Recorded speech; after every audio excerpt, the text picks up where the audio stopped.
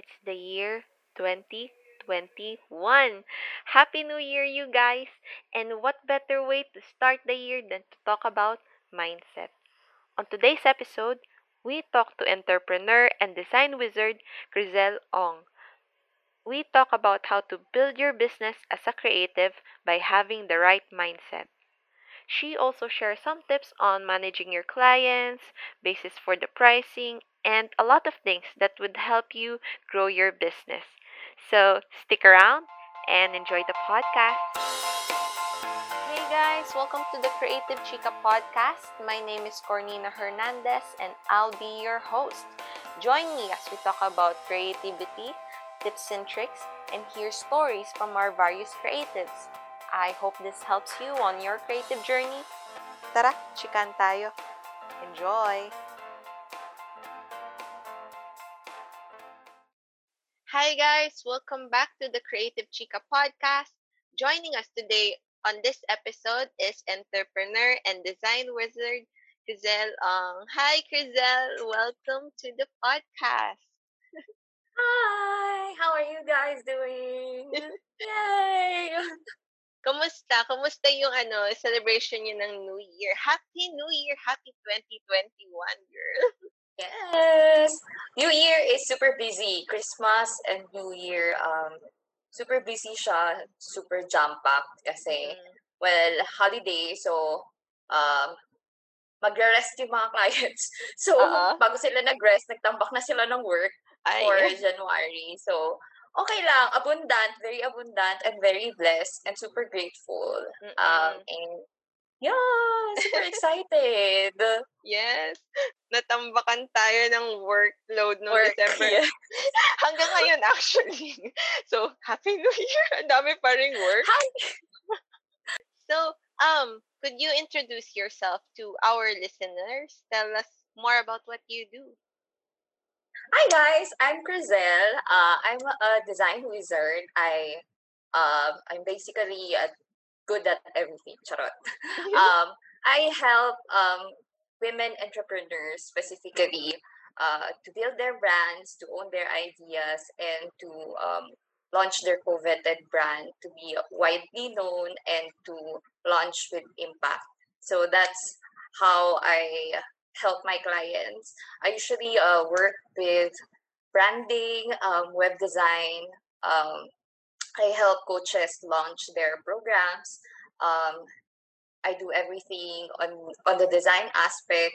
Where I work on ebooks, I work on presentations, and everything that they may need for their businesses. So Mm-mm. yeah, some people they call me parang virtual assistant, pero Oo.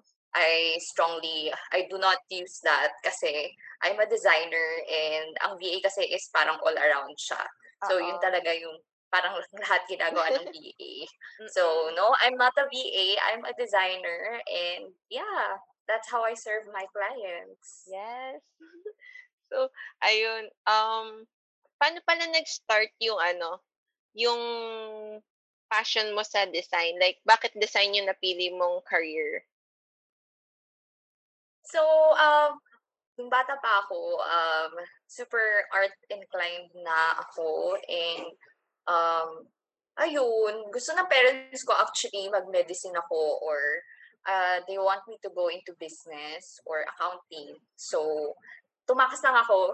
Nag-enroll lang ako basta hindi alam ng parents ko, nag-enroll talaga ako ng fine arts. Oh, Nalaman na lang okay. nila nung nakita nila yung transcript ko, bakit Oo. fine arts, and expected nila na nasa accounting ako that time. So, UST. So, ayun, that's basically my, dun nag-start ang aking art journey. Mm. And then, um, so work-wise naman, nag-start ako as a fashion designer. And Hmm. akala ko gusto ko ng fashion design. I mean, I love designing clothes. I love fashion. But iba siya once you get into the industry. Oo. So at first, akala ko I wanted to design clothes. I do want to design clothes, but nung nalaman ko na how the people are in the industry and Mm. paano tumatakbo yung industry, sabi ko sa sarili ko, fashion is not for me. I wanna run my own business kasi I cannot be an employee. So, as early as pag-graduate ko ng UST, alam ko na ay gusto ko mag-business. Hindi ko lang alam ano yung business ko. Hindi ko alam paano siya mangyayari. Gusto ko mag-business. Yun. Mm. That's something that I've known ever since nag-start ako mag-work. And then, after ko into fashion, kung ano-ano na trinay ko, into events ko, into weddings, nag-tried weddings, nag-assist ako sa mga photographer friends, ano pa ba, nag-ad, nag-ad agency ako. Oo. Tapos, I landed a big job with a live streaming company. So, after noon, dun ko na-feel na, nag-travel kasi ako that year. I went to Bali and then na-realize ko na, uy, may something new na nangyayari or baka huli lang yung Philippines sa balita. Pero Oo. dun ko first nalaman yung mga digital nomads and dun ko nalaman na may mga tao na kaya magpataho ng business online and they don't have to be stuck in corporate world. Hindi nila kailangan nasa cubicle from 9 to Oo. 5 and work from 9 to 5 na kailangan mo pa mag-file ng leave every time na gusto mo mag-break. So, doon na ako nag-start mag-dream. Sabi ko, gusto ko yung life na yun. I aspire that life and I want to be able to travel at my own time. I want to be able to work at my own time. And ang pinaka-jackpot sa lahat is I want to be able to choose the clients that I work with. Kasi syempre, pag nag-work ka sa corporate, wala kang choice kung hindi makipag-work sa mga clients na ibibigay sa'yo. So, ganun usually yung setup. Either may product na si company, wala ka ng choice, kailangan mo mag-render ng work for that specific product or may mga clients na si company tapos di ka makakapamili kung sino yung client na gusto mo. Ibibigay na lang Oo. nila sa'yo yung project. So, that's how the corporate world usually works. And nung nag-start ako mag-freelance, nung nag-start ako maging digital nomad, dun ko na-realize na, holy shit! It's another level of amazingness na Oo. iba-ibang tao from different parts of the world, you get to work with them. And hindi lang yun, bukod sa nagiging client mo sila, they also become your friends. Oo. And yun yung pinaka-jackpot for me kasi I didn't start my business or what I have right now. Hindi ko siya sinimulan just because gusto ko kumita ng pera. Mm. I started this business because I really want to serve someone. I really want to find my energetic match. Gusto kong malaman kung ano ba talaga yung purpose ko sa life. Kasi Mm. dun, dun sa hinabahaba ng career ko, dun ko na nalaman na baka nababurnout ako palagi kasi hindi na ako aligned sa mga bagay na ginagawa ko sa life. So, doon ako nag-resign ako sa latest work ko, doon ako talagang nag-sink in sa akin yung mga bagay na ginagawa ko, ano yung mga conscious decisions na ginawa ko before, and bakit ako hindi masaya sa work, bakit di ako masaya sa corporate life, and doon ko na-realize na kasi hindi aligned yung mga tao na ka-work ko before. And once na nag-shift ako, nag-start ako na maghanap ng mga energetically matched clients, everything was smooth sailing from then on. So, ayun. Oo. So, actually ano naman, yung mga business na nag-i-start because yung goal mo is to help, yun yung mas yun yung mas fulfilling, yung magpapasaya talaga sa'yo. Actually, nandun din ako sa phase Yes. na yun na hinahanap ko, ano ba yung purpose ko talaga? As in, more than just earning, more than just the salary, the money. Ah, Talagang, how can I help people? Yung mga ganun. So, totoo. yun, And mm, in the long run, it makes you sustainable kasi you're not, yun nga, kasi you're not in it for the money, you're in it for whoever you want to serve. It's more of pagising mo sa umaga. Alam mo yung feeling na pag nag-work ka sa corporate, pagising ko sa umaga, oh my gosh, Monday na naman, papasok na naman ako sa oo, trabaho. So, mm, once you start working with like people that you really want to serve, kahit Sunday pa yan mag-message sa'yo or oo, Saturday pag may hiningi, parang hindi siya abala. It's more of kailangan ni friend mm, or ni this special someone na client mo na, oh, she really needs my help and I want to help her. So, mm. it doesn't feel like work anymore. It's more of parang lifestyle na or Oo, para yun. na siyang, oo. Ayun. Ayun, di Uy, ba? kinikilig ako sa topic. Kasi, oh my gosh, kasi ang dami ko rin nakikita na parang nagtatanong, meron akong malaking budget.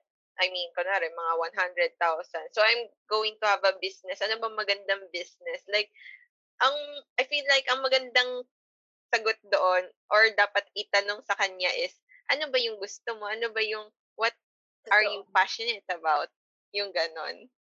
And also, a big factor with regards to that topic, kung may someone na hindi nila alam, ano ba talaga, gusto ko mag-business, di ko alam ano yung business ko, Oo. listen to your old stories. Mag-mind map ka, i-plot out mo, what are the things that you're good at, what are the things that you love to do, and what are the experiences that you have banked. Kasi sabihin na natin, 30 years old ka na or 35 years old ka na, syempre, hindi ka na hireable, hindi ka na as hireable as yung mga fresh grads. Mm-mm. So, you need to look back, ano ba yung mga nagawa mo before, and connect the dots mo siya.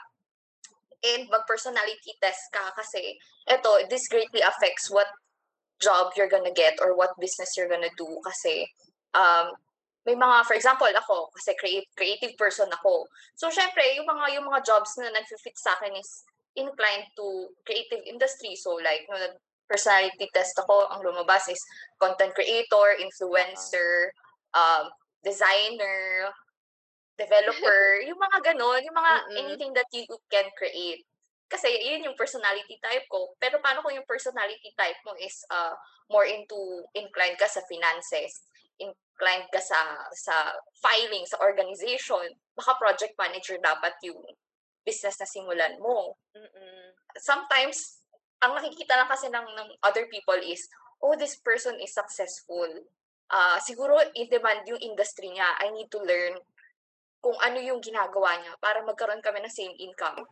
Pero hindi niya naisip, baka mamaya hindi pala fit sa kanya yun. Or, oo, in-demand yung job niya, pero hindi mo pala yun kayang gawin.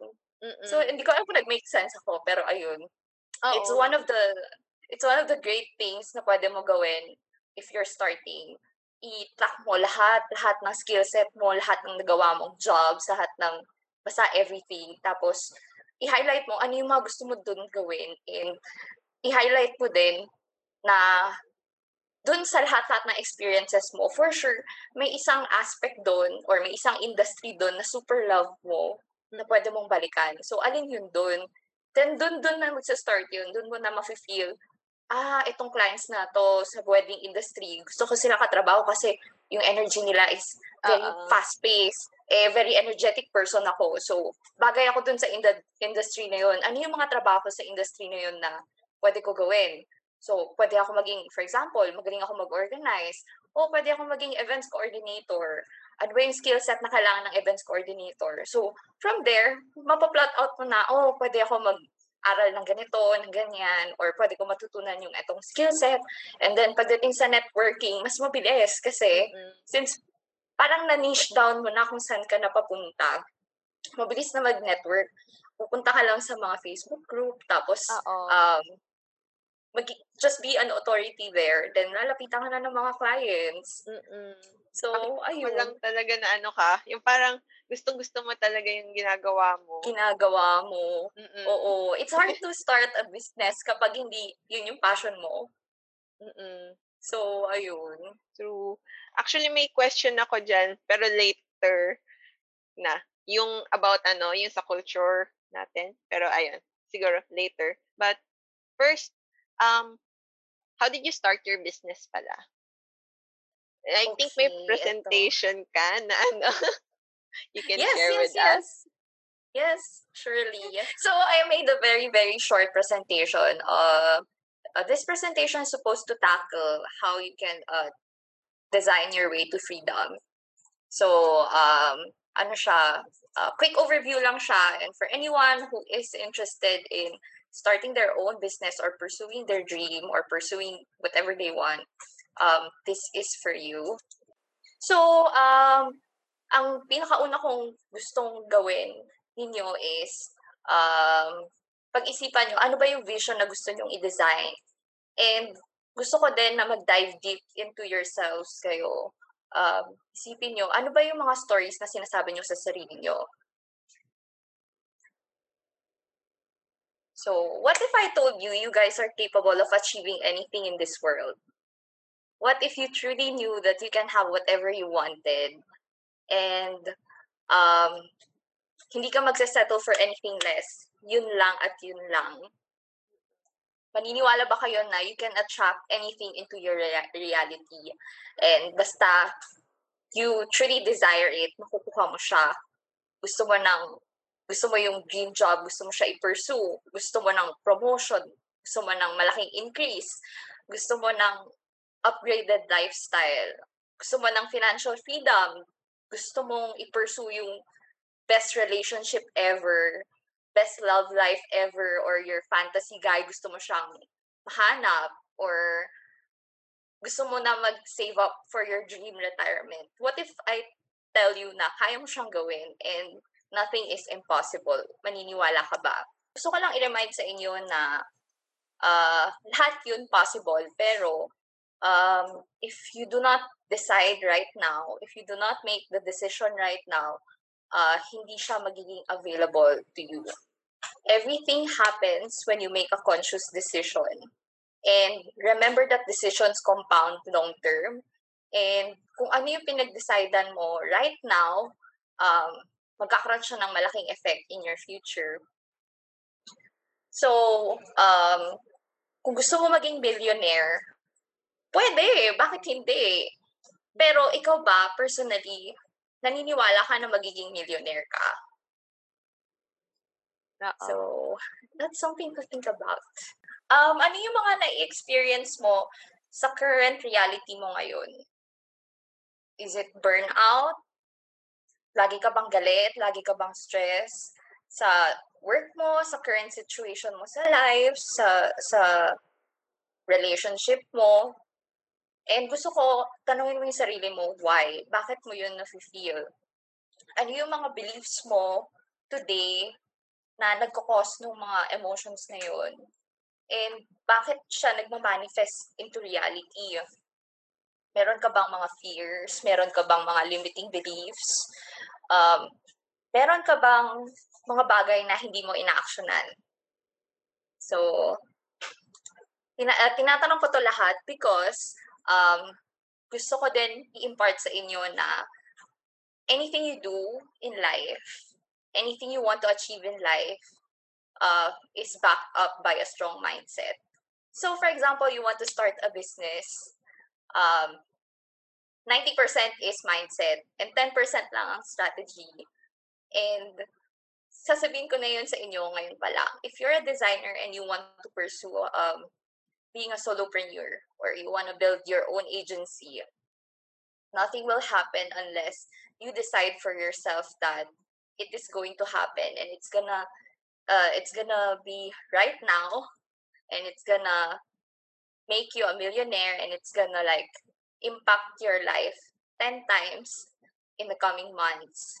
And dito ko na-interject yung business question earlier.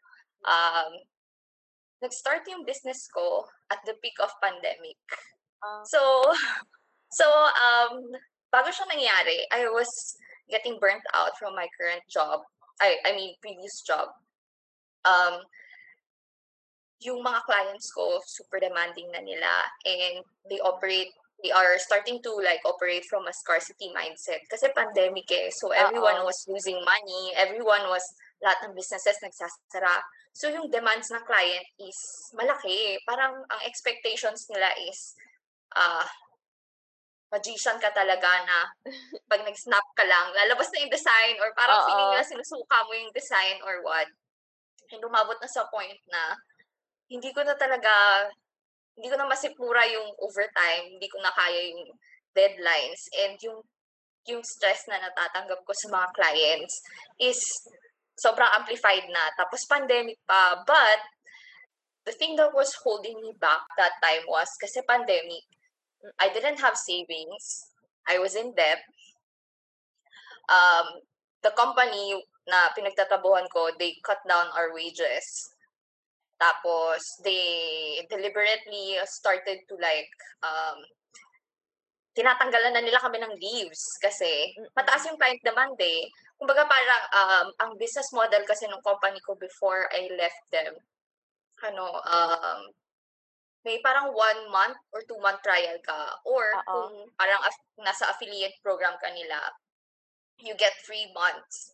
So, basta mag-pull in ka ng client sa kanila, bibigyan ka nila ng 3 month, tapos di ka na kailangan magbayad. Syempre pag free, ibig sabihin yung client, hindi nagbabayad. So, marami kaming clients na hindi nagbabayad. Yung workload namin nag increase. Tapos ilan lang kami sa company. So, parang yung mga promises nila na bibigyan namin kayo ng raise pag na-regular na kayo, walang nangyari. Tapos, tinanggalan kami ng 13th month pay, kinalahati yung wage namin. So, parang that time, may sinasabi na si universe sa akin na, girl, wake up. It's not for you. It's time for you to leave. Pero dahil sa pandemic, dahil lang sa belief na mahirap maghanap ng work kasi lahat ng business nagsasara. So, dapat maging, dapat maging thankful ako and fortunate ako na may trabaho pa ako. Parang gano'n yung mindset ko that time until I met a business coach. Naging client ko tong si business coach. And habang ginagawa ko yung mga presentation slides niya, yung course program niya and everything for her, nababasa ko yung content. And sabi ko, peak ng pandemic, nagbo-boom yung business niya and she's a paying client. So sabi ko, paano niya ginagawa yun? Siyempre, when you're operating from a scarcity mindset, na dun ka palagi sa thinking na, shit, I need out. I need to get out of here. I need money or I need freedom. I need like whatever I need just to like get out of that kind of mindset. So nung na-meet ko tong si client na to, na instantly attracted ako sa energy niya, na-attract ako sa teachings niya, and inaspire ko yung lifestyle niya kasi digital nomad din siya. Nagta-travel siya all the time until nag-settle siya sa Bali. So sabi ko, shit, Bali! Galing ako sa Bali last year. May sinasabi na naman sa akin si universe.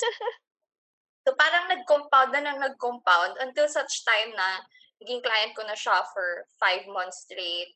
And every single time, loaded ako ng tasks sa kanya. So, I assumed, sabi ko, hey, the online industry must be booming. Kasi, ang dami niyang projects eh. So, out of curiosity, minessage ko siya sa Instagram and sabi ko, I know na you're coaching business and stuff. I'm interested. I don't have money right now, but I want to enroll on your program. So, binigyan niya ako ng payment plan. And dun ako nagkaroon ng malaking debt. I won't call it like negative debt kasi it's the debt that made me who I am right now. At kung di dahil sa kanya, kung di dahil sa pag-enroll sa program niya, I would never be where I am right now. And super, super grateful ako sa lahat ng teachings and sa lahat ng learnings na tutunan ko sa kanya. And I'm telling you guys, malaking investment siya. But first month ko, meron na akong return of investment. Debt-free na ako. May income pa ako. So, kailangan nyo talaga piliin kung kailangan nyo mag-decide kung which aspects in your life ang worth it pag-investan.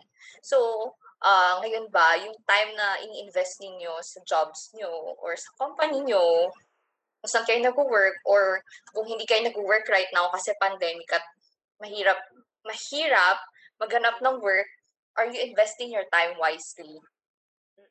Ayun, another thinking for you guys. And if nandun kayo sa situation where you're feeling burned out, when you're feeling anger, you're feeling stressed, or may fear na present, meron na ba kayong ginawang anything para magbago yun? Para mag-change yung nararamdaman ninyo? Maybe, yung emotions ninyo is may sinasabi na din for you guys. Baka meron na siyang message for you all. And gusto ko lang din i-point out na if fear is present, it validates what your desires are. And nung nag-quit ako sa work ko noon, that time, I was in debt kasi nag-enroll ako dun sa business coach ko. Tapos, wala akong savings, wala akong fallback na trabaho. Hindi ko alam kung ano gagawin ko, kung paano mag-start up ng business, wala akong ka-idea. Hindi ko alam kung saan ako makakakuha ng clients. Basta alam ko may pangarap ako, meron akong gustong i-improve sa buhay ko, at meron akong mga tao na gustong i-serve. So, yun lang yung mga pinanghahawakan ko ng mga panahon na yun. Pero, hiring that business coach was the best decision in my life kasi sinet niya lahat ng foundations na kailangan kong matutunan, and hindi lang siya sa strategy side. Mas more on mindset siya kasi before nag-start ako mag-business, I'm going to tell you guys, I'm gonna be super honest. Negative yung mindset ko kasi that time nag-fail. Hindi ko siya sasabihin na nag-fail, but I learned something from like a previous business that I set up pero hindi siya nag-fly kasi nag-pandemic. So medyo may trauma ako sa pag-start ng business that time. And after noon, na-crush lahat ng limiting belief ko. May mga stories pala ako na sinasabi sa sarili ko na, oo, hindi pala tama yung mga iniisip ko kasi dahil iniisip ko siya, nagmamanifest siya into reality. And yun yung nagiging reason kung ba't di ko na-achieve yung mga goals ko. So, going back, ayun, that's basically everything that I want to share when it comes to business and mindset. And gusto ko lang din sabihin na, ayun, I want to mention that you guys are powerful as fuck. Yun yung superpower nyo, you are uniquely you, and that is your biggest selling point. Kung ano yung pinaka-desire mo, kung ano yung pinaka-gusto mong gawin in life, posible siya. Pero, alam mo na ba kung ano yung gusto mong gawin? And naset mo na ba yun into place? For example, sino ba yung mga gusto mong katrabaho? Sino yung mga gusto mong tulungan? Ano yung purpose mo? Bakit mo sila gustong tulungan? Meron ka bang gustong i-impart na message sa mga magiging clients mo? Or, ito yung pinaka-important for me. Ano yung gusto mong maramdaman ng clients mo kapag katrabaho mo sila? This is very important kasi as humans, we receive information using our senses. So, yung visual, yung hearing, yung touch, yung sense of smell. So, once na nagkaroon ka ng parang good impression to a client, pwede mo na siya maging client for life. So this is something very, very important. Hindi lang siya kung magsa-start ka ng business. This applies to anything. So, hindi lang siya sa client. Same with friendship or relationships. Same with how you treat your parents or how you treat your siblings. Kung saan man siya mag-a-apply. Also, eto, important din to. How much do you actually want to work or how much do you actually want to earn? Kasi, for example, you want to start a business. Hindi ka naman, you don't want to work 24 hours a day running your business. Diba? I mean, number one thing kaya ka magsa-start mag-business or magkukwit ng corporate is to gain freedom. So, this is also something important na kailangan nyo pag-isipan. And when you're working, how do you want to feel? So, these questions, tinatanong ko siya sa inyo right now kasi very crucial siya and very important. And these are decisions that you can make for yourself para mag-improve yung life ninyo. So, tandaan nyo, anything and everything is possible, but you must have your own vision and identity. So, katulad ng sinabi ko kanina, what may apply para sa akin, baka hindi siya mag-apply sa inyo or hindi siya possibly like potential business for you. Kasi hindi tayo mag-match ng same, hindi naman tayo same ng skill set and hindi din naman tayo same ng energy. So, always remember, your vision must be yours and it should be backed up by your identity. True. So, Mm-mm. ayun. Maraming questions tong PowerPoint na to. Oo. Biggest question is, what is holding you back and what are you telling yourself? Everyone Mm-mm. has their dream job or business and they always think about it, but they never get to the point where they achieve it. Why? Kasi, like I said earlier, lahat yun nagsistart sa kung ano yung stories na sinasabi mo sa sarili mo. Mm-mm. Ito yung usually pala naririnig ko sa mga nagiging kawork ko. Oo. Kawork ko na clients. So, lagi nila sinasabi na hindi ako worthy, I'm only worth this much, I will never get paid my desired income, I don't know enough, I'm not creative enough, or I don't have Mm. enough experience yet. And I will never be able to find clients out of my current work situation. I'll never meet my clients' expectations. No one is willing to pay me for my desired price. What I have to say isn't valuable. I don't have enough following. No one will hire me. Lagi ko to naririnig. Oo. And I have to constantly work to achieve my desired income. And money is hard to earn, or I can't quit yet kasi I haven't earned this amount of money. Ito din, lagi ko to naririnig. Oo. Yeah, ito, mga pain points to ng mga tao na lagi nila sinasabi sa sarili nila, I'm not worthy, or like, for example, laging sinasabi nila sa sarili nila kasi yung society dinictate na for them. Or, for example, yung boss nila ngayon, sinasabi na, di kita i-increasean kasi yung value or yung input lang ng work Oo. mo is this much. Di kita i-increasean. Or, nag-ask ka for promotion, di kita ipopromote kasi di ka naman foreigner eh. Foreigner lang ang Mm-mm. nagiging boss dito. Or, ano pa ba, Oo. lagi ko naririnig. Ito, recently narinig ko lang din to. Sabi sa akin is, hindi ako quit ng work kasi hindi ko pa nahi-hit 50,000 sa bank account ko. So, wala akong Oo. savings. Lagi ko yan naririnig. Like, Yeah. hindi naman hindi lang din siya, minsan, may mas ambitious pa eh. Hindi ko pa nahi-hit ang 100,000 or 500,000. Hindi pa ako makapag-quit ng work. Wala pa akong savings. Wala pa akong anything.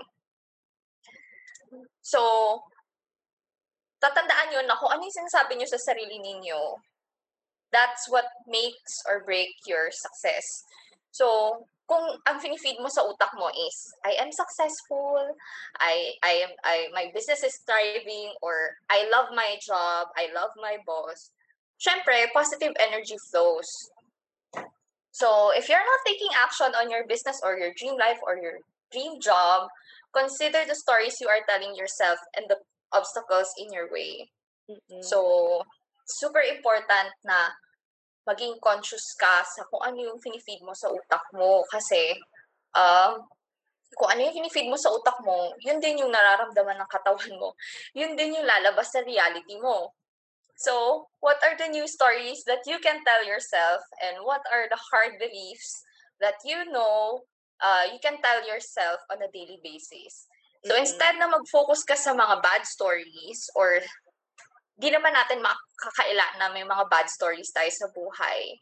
I want you to rewrite those stories and turn it to hard beliefs that talagang persistent at alam mo sa sarili mo na you are that person. Mm-mm. Kasi remember, our thoughts affect our feelings, affect our actions. So, kung ano yung iniisip mo, syempre, mararamdaman yun ng katawan mo. Once kasi na na-feel na ng katawan mo yun, your mind believes that it's the reality. Mm-mm. Oo. So, once na na-feel, for example, nag-start ka na magkaroon ng negative thoughts sa work. Sige, bigyan mo siya ng 1 month.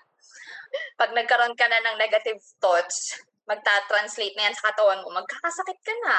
And then, after that, burnout ka na, stressed ka na, burnout ka na, lagi ka nang galit, lagi ka nang not motivated. So it's really, really important to take care of your mind, what you feed your mind, and what the stories you tell to yourself.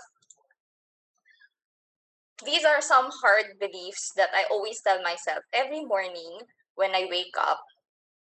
Sinusulat ko siya sa journal ko. Pag may time ako, nag-EFT tapping ako. Ginagawa ko siya sa harap ng salamin. Kinakausap ko yung sarili ko. Tapos Oo. sinasabi ko to sa sarili ko. I am valuable. I am worthy. I am a six-figure badass CEO of a design agency and I earn consistent months. I am a money magnet. Money loves my energy and it is drawn to flow with ease to my bank account. Lagi ko to sinasabi kasi Oo. um, well, meron akong sad uh, story with money na kailangan ko i-rewrite. So, lagi ko siya sinasabi. And also, ito din, lagi ko sinasabi sa sarili ko, my clients love working with me and they love paying my price. They love my energy and they highly value my work process and ideas. My success is inevitable and it's this or something better. These things, sinasabi ko siya lagi sa sarili ko to remind myself that I am destined for greatness. My business is going to thrive and I do not have to worry about anything kasi I am putting in the work. I am putting in the right energy. I am serving the right people and everything will flow easily. Yes. Yes, truly. So when you set these hard beliefs and remind yourself these things, everything will fall into alignment. Tandaan nyo, alignment is everything.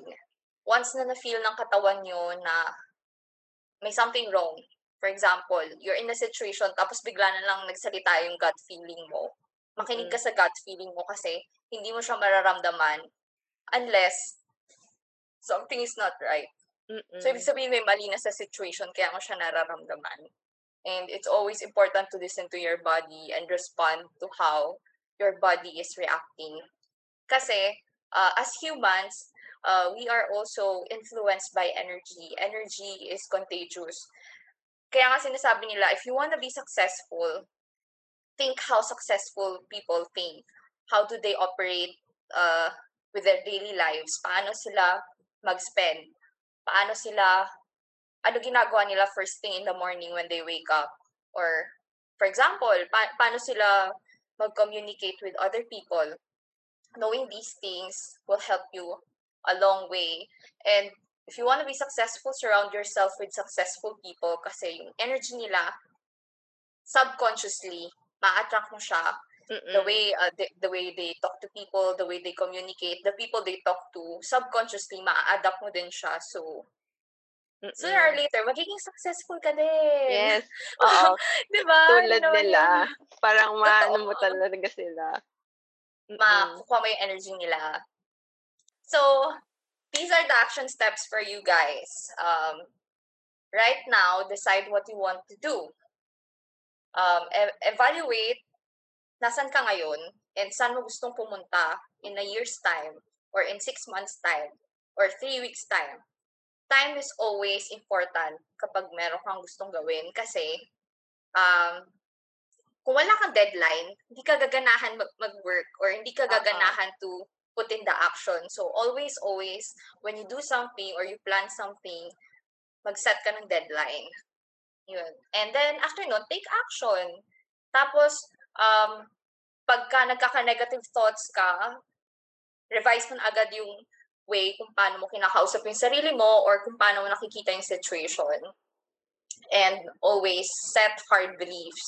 So every morning when you wake up, what are the hard beliefs that you can tell yourself to start your business para ma-elevate mo yung sarili mo and ma-remind mo yung sarili mo na you are worthy and success is on its way and it's going towards you. And yeah, you're bound for greatness. Yun lang.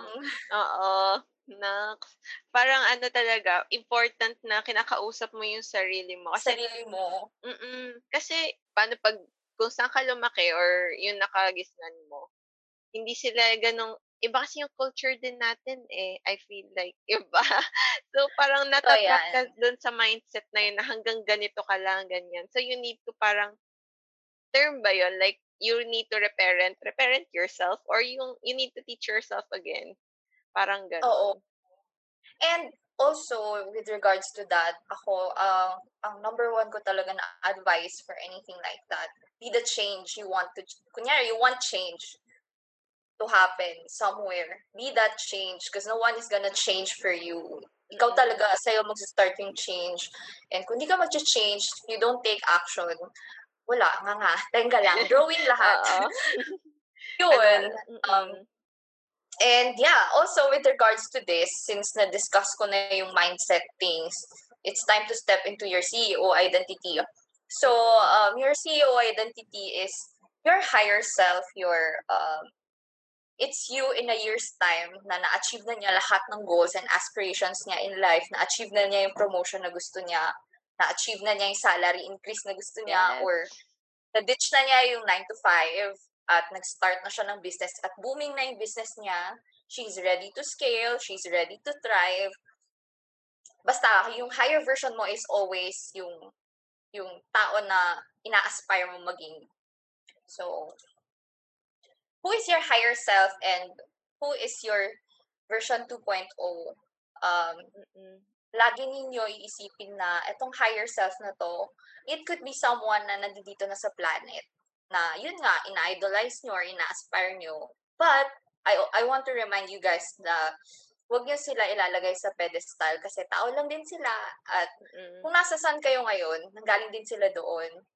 Baka Mm-mm. magkaiba lang kayo ng circumstance pero parehas lang kayong human and parehas lang din kayo na nangarap din at somehow na-achieve din kung saan yung gusto nilang mapuntahan. And you want to be that person in the future. So, i-pattern nyo yung 2.0 version nyo dun sa ina-aspire nyong tao. So, I don't know, let's say, ako, ang 2.0 version ko is manifestation babe, let's say. Mm-mm. Kasi, ang story niya is rags to riches din. She start broke, in debt, tapos ganun na ganun din ako, I see myself sa kanya. And ngayon, multi-billion person na siya. So, Mm-mm. nakaka-inspire yung story niya. And I want to be the same person in the future. And Mm-mm. kapag ka nagkaroon ka na ng rough imagery na yun, na-visualize nyo na siya, it's easier to bridge the gap. Kung asan ka ngayon at asan mo gusto mapunta, makakagawa ka na ng action steps, Oo. makakapag-plan ahead ka na. So, eto, i-share ko lang din sa inyo, it's super important to create a vision board. Yes. Ito, alam ko for sure, marami na sa inyo lagi nakakakita nito sa Pinterest or Mm-mm. sa Google. And it's super important na ang vision board, nakikita nyo every single day. Pagising nyo or pag-open nyo ng laptop nyo, ng computer nyo, nandiyan agad si vision board. Kasi Oo. it always reminds you of the things that you want to achieve in life. So, ayun. For me, I want to achieve freedom kasi dahil na-stuck tayo dito sa coronavirus situation Oo. at lagi lang tayo nasa bahay. So, Oo, I gusto ko want to na rin be able to lumabas. travel. Yes, Yeah. mag-travel. And I told myself this year is the year that I go back to my passion kasi Mm-mm. since being employed sa mga previous work ko, nawalan talaga ako ng time to pursue my passion. Nawalan ako ng time mag-paint, nawalan ako ng time mag-ballet, Mm-mm. nawalan ako ng time I don't know, connect to people, nawalan ako ng time to have me time. So, Oo. sabi ko, this year is the year I will go back to. And walang excuses. And since Mm-mm. nag-start ako ng business this November, everything has been steady. And I told myself, uh, I'm not I'm not starting my business to be steady. I want to scale. So this year is, yun, goal ko din to scale with ease. And gusto ko, hindi lang ako scaling with ease, kailangan sustainable din. So, Oo. these are all images that would remind me na ito yung goals mo in life. And every single day na nakikita mo siya, lalo kang parang nai-inspire na to work Mm-mm. more, and to serve more. So, I highly, highly encourage everyone to build their own vision board. If it's something you can do tonight or tomorrow, do it. Yes. Kasi it will serve you all throughout the year. And yun, gagawin ka niyang accountable. Ayun. That's Parang the end of gusto ko rin my... siyang gawin. Ito nakikita ko yung ballet. Nakikita ko lagi yan sa stories Yes. mo na parang gusto mo rin siyang Oo. i-revive. Yes. Actually, meron akong, hindi naman super sad story, pero it's a story na gusto ko siyang i-rewrite. And a big chunk of it is a money limiting belief that has been holding me back. So for anyone who wants to be rich or be abundant, doon talaga papasok yung rewriting stories. Balikan nyo, bakit kayo hindi abundant ngayon? Why don't you feel abundant? How can you achieve abundance mindset? Ano yung mga nagiging blockage or limitations kung bakit hindi mo ma-achieve yung money? So ako, nung ni-revisit ko yung money story ko, I realized nung bata ako, hindi naman kami naghihirap. Ano naman kami, okay kami financially. Pero yung mindset kasi ng parents ko is, ganito sila sa money, super tight. Oo. So whatever comes in will never come out. So, na-adapt ko na din siya subconsciously as I grew up. Ang money, pasok lang ng pasok. Sometimes, di ko na alam. I don't prioritize money for my health or I don't prioritize money for like, I don't know, retirement. So, nandoon lang yung money, nakatenga sa bank account. Oo. What's ginagawa? And, syempre, pag ganun, paano mag-grow yung money? Hindi siya thriving. And, paano ka magiging abundant kung ganun yung mindset mo? So, I told myself, this year, I want to rewrite those money stories, those money blockage, and start receiving abundance. It doesn't mean na lumabas yung pera. Hindi ibig sabihin hindi na siya babalik. So, I think it's something really good to think about. And hindi lang siya sa money, pwede din siya sa relationship. Baka may mga blockage kayo sa relationship na hindi na di-discuss. So, it applies to everything. Ayun, I hope this has helped or this may help some of you guys in any way possible. Sa culture kasi natin, nahihirapan tayo, sorry. Fear of change and fear of failure for us. I think that's the reason why some of us are having a difficult time to achieve what we want kasi meron tayong fear of ano sasabihin ng iba, what if I fail? So, I think okay lang naman, 'di ba, mag-fail kasi you learn from that. Pero yun nga, ang inaano is what will my parents think of me? What will my friends think of me? Ano yung thoughts mo about that? My thoughts about that, talking about the topic of fear, I've discussed this before with some of my friends and ito, lagi sinasabi sa amin ng mindset coach namin. When fear is present, it validates your desire. For example, sabi mo, may fear ka kung ano sasabihin ng parents mo sa'yo pag nag-fail ka. It just validates your desire to succeed. Kasi hindi ka magkakaroon ng ganong fear kung ayaw mo mag-succeed in life. And if you do not rechannel that fear into a positive energy, you will never get out of that phase. Stuck ka lang na you're not doing any action because fear is persistent. And I want you guys to keep on rewriting your stories. What are you telling yourself? What are you telling your mind? What are you like putting in your mind? Ano yung sinasabi mo sa sarili mo? Bakit you're not taking action?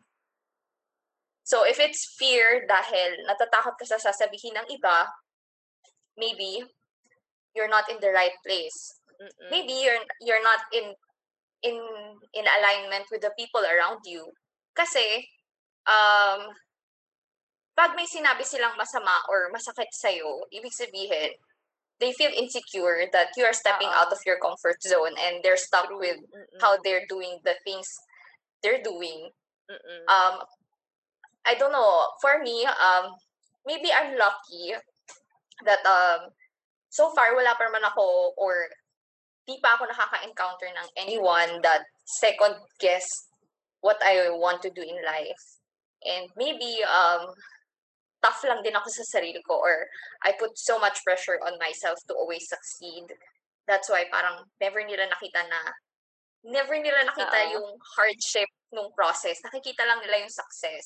And Mm. syempre, I'm telling you guys, when you do something you're passionate about, hindi siya always good stories. Hindi siya always sweet moments. Most of the time, 10% lang yun. 10% lang yung sweet moments na yun, yung success Mm. na yun.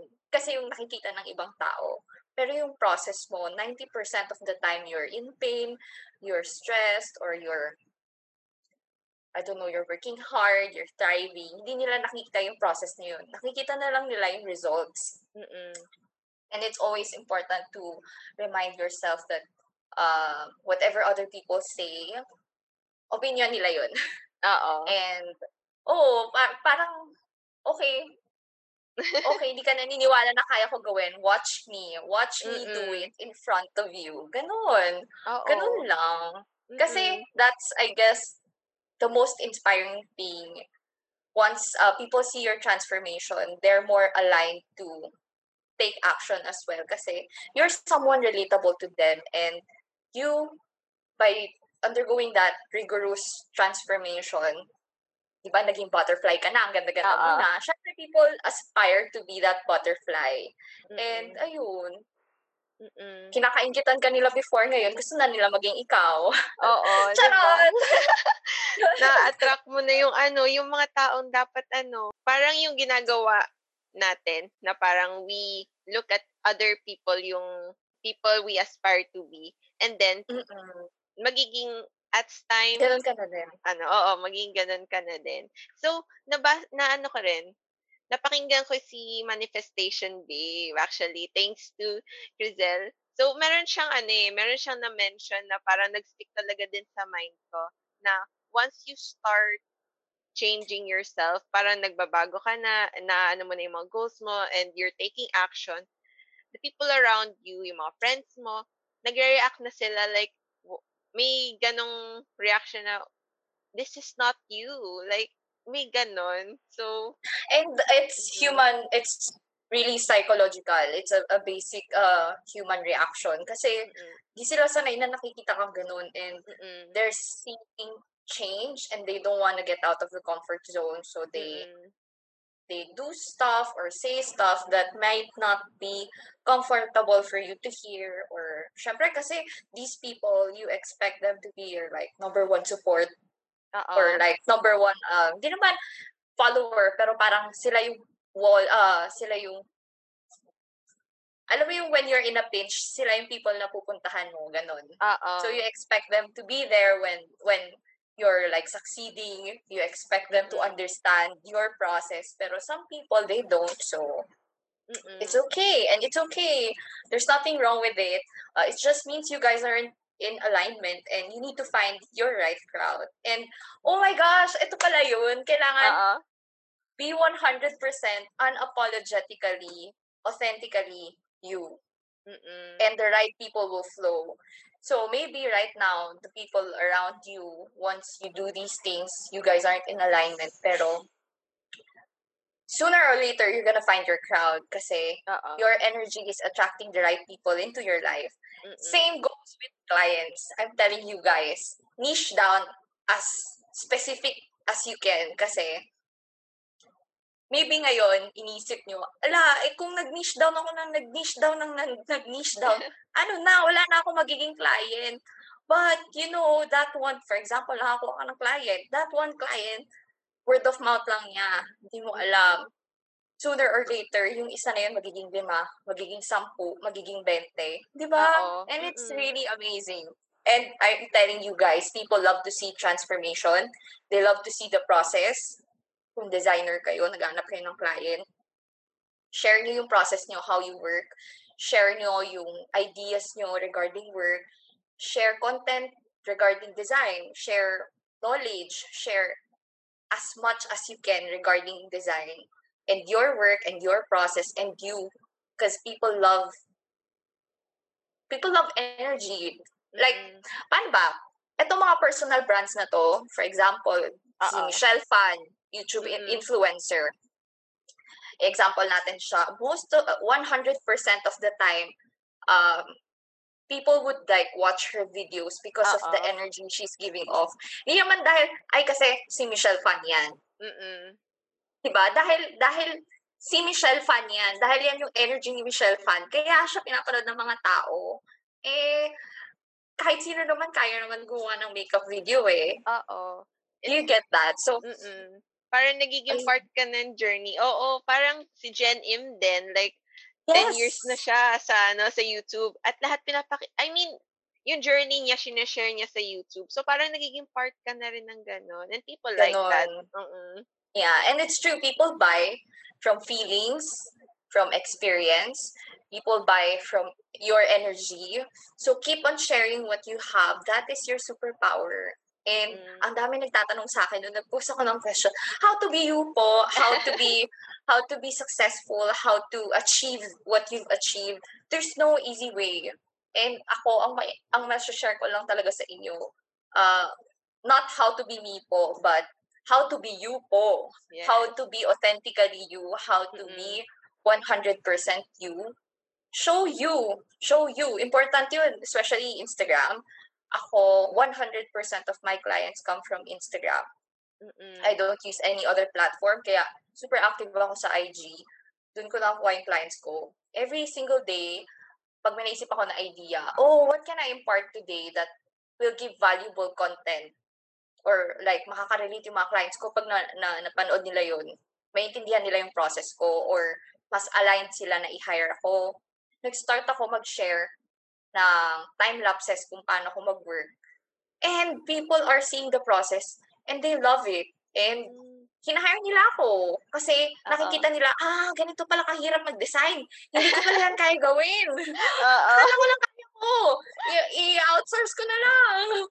Tapos, another valuable content that you guys should be sharing is knowledge. So, yun nga, yung mga content ideas. Recently, shinare ko bakit kailangan hingiin mo yung files mo sa previous designer mo. Shinare ko yun recently. And ang dami kong clients na nagsabi na, oh my God, I had the worst experience with my designer before kasi hindi sinend to mga bagay na to, hindi tinapos yung project na to, nagbayad ako ng ganito kalaking money. And then I told her, do you want to start working together? And she said, yes, client ko na siya ngayon. And the more you share, the more, kasi may mga tao iniisip nila, if they share their trade secret, parang nawawalan sila. Parang, parang they're giving away their special sauce. Pero, in reality, the more you share, the more likely people will find you. The more likely people are drawn to your energy, are attracted to working with you. And, mas i-hire ka nila. And, yun, dun dumalabas yung scarcity mindset and abundant mindset. Always operate with an abundant mindset. Always go back to your why. Why are you doing these things? So, kung gusto mo mag-inspire ng other people, gusto mong mag-share ng content para mas matuto yung audience mo, always go back to that why. And it will keep on growing your business. It will keep on like attracting the right people kasi you're doing something with purpose. Hindi ka lang important talaga yung purpose. Super important. Oo, na ano ako dun sa sinabi mo na yung parang meron kang special skill tapos hindi mo siya i-share or special information na gusto mo sa'yo lang. Guys, para lang siyang investment. Like, kunwari, nagkaroon ka ng money, ikikip mo lang siya. Kung hindi mo siya, kunwari, i-invest, papalagay mo. I-invest ulit. Oo, hindi siya mag-grow. Ganun siya. Na parang, why do you need to keep that for yourself? Pwede mo naman siya i-share. I-share. Totoo yun. Siya. Actually, ang dami rin sa YouTube na na mga inspiring people. Yes, inspiring people like you actually. Yeah. Like us. Kasi kung wala namang creative chika, I wouldn't be here talking about these things. Ayun. And also, gusto ko lang din i-share na kung hindi mo magagawa yung job, for example, and sharing and paying it forward to another person, hindi mo alam yung appreciation na nararamdaman ng isang client towards you and yung appreciation na mararamdaman yung other person na kung kanino mo siya finorward. Mm. And always think that the industry is so big.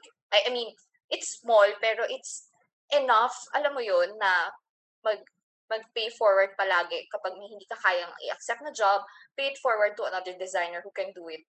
Mm. It's di ka mauubusan ng trabaho doon and people will appreciate you for that. They would recommend you more Mm.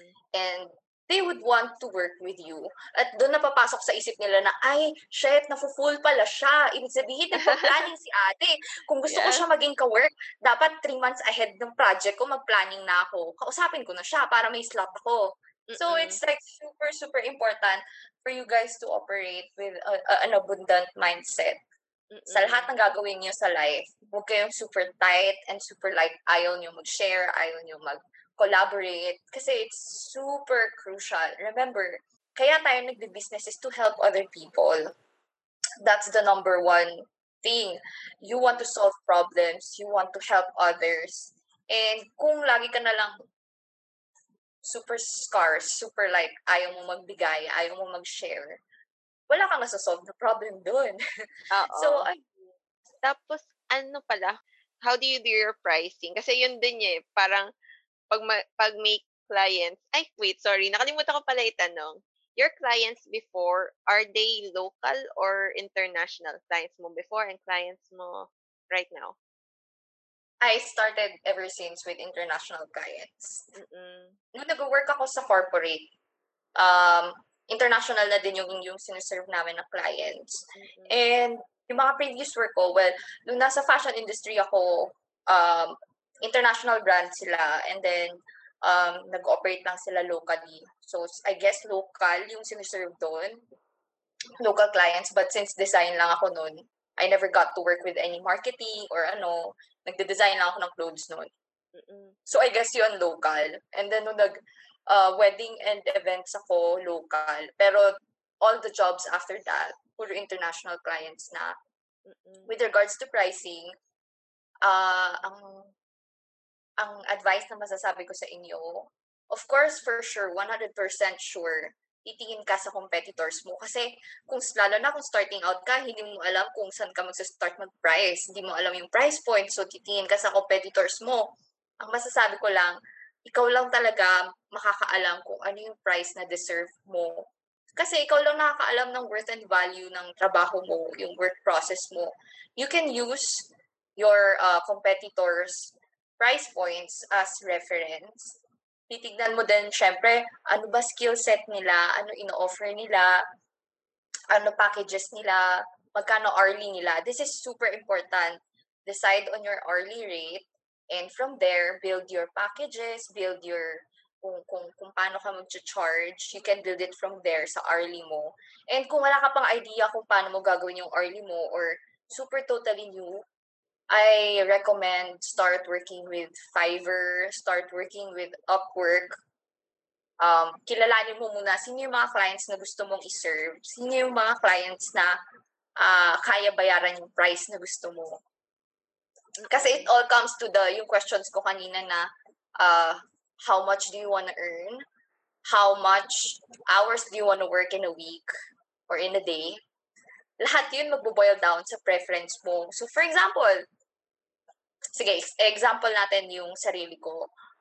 Ako, I work approximately 16 hours a day, 16 to 18.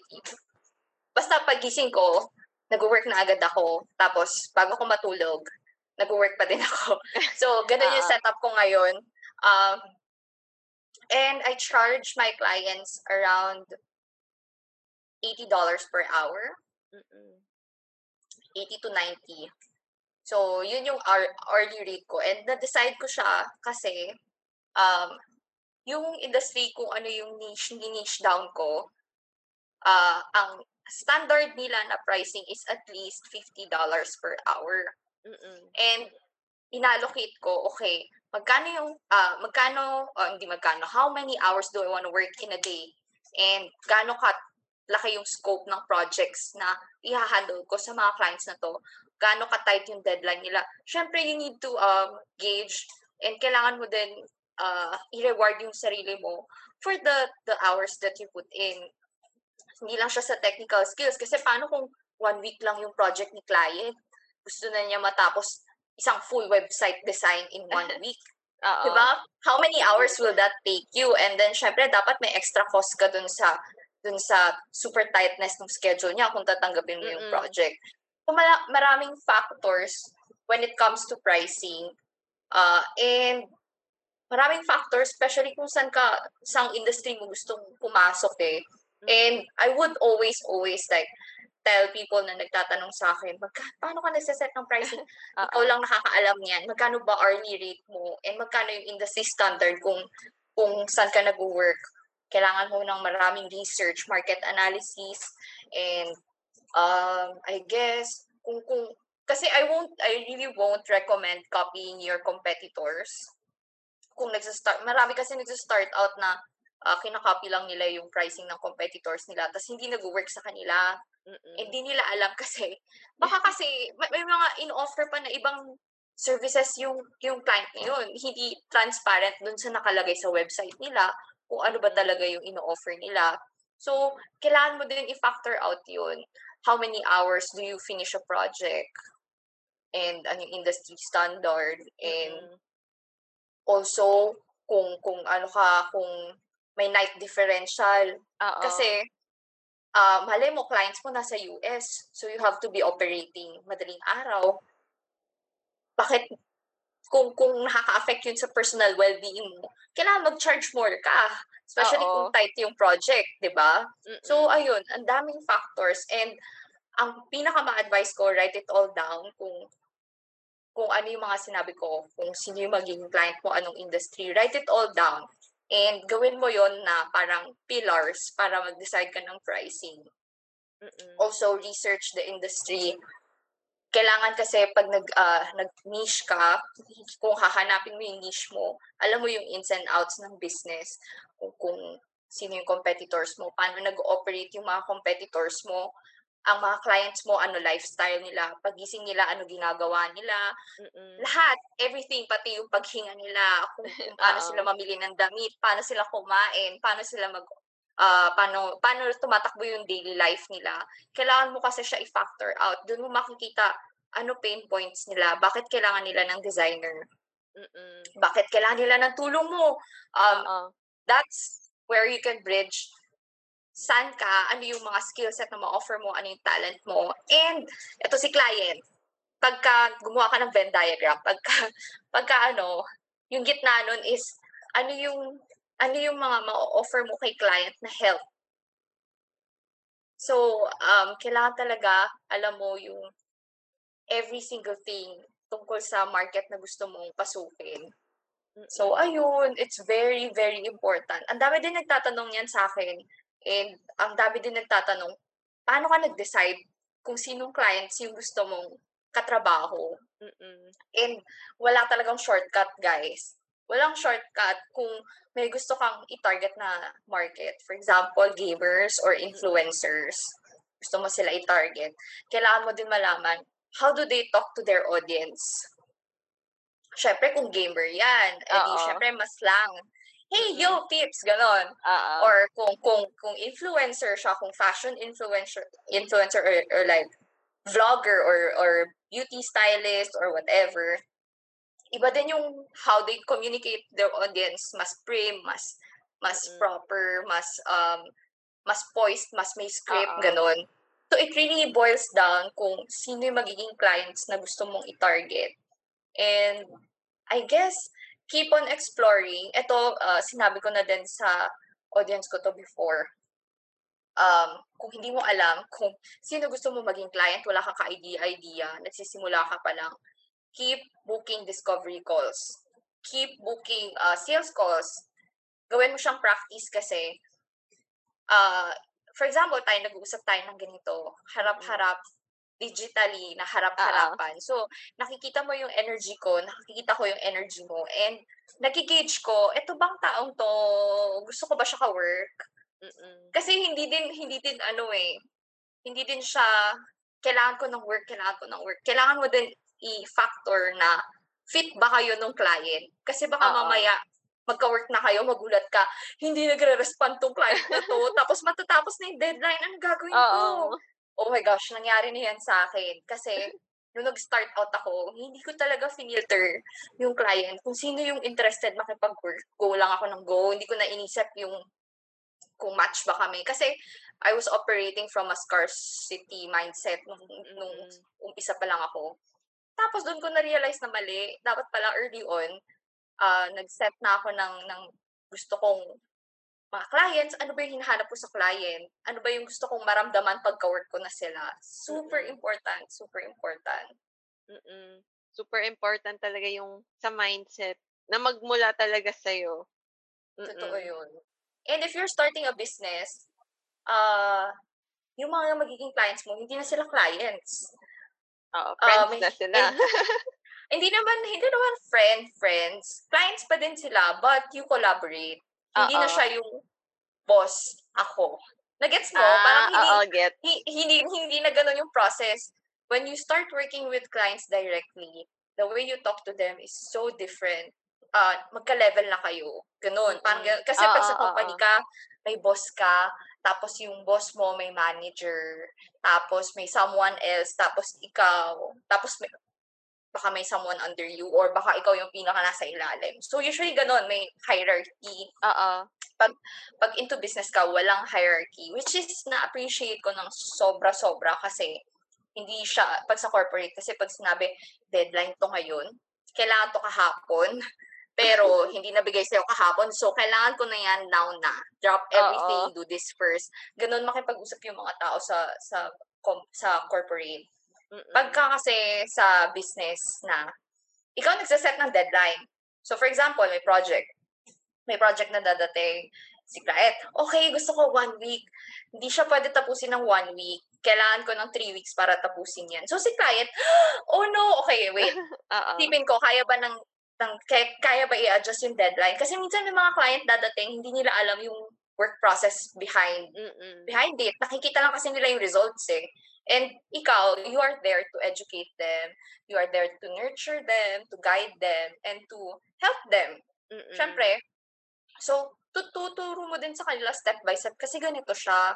And then ganito siya. And then after, may ganitong phase.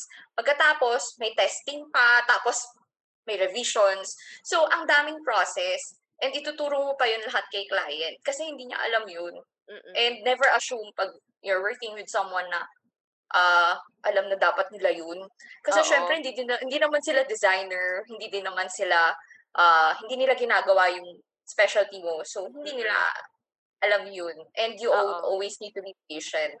Mm. And dapat fina-factor niyo yun guys ha, pagka nagpa-pricing kayo. Yung process na yun. Kasi every Oo. hour, every minute, dapat bayad ka for what you do. Kasama na dun yung, eto guys, pag nagbi-business kayo, merong back-end ng business.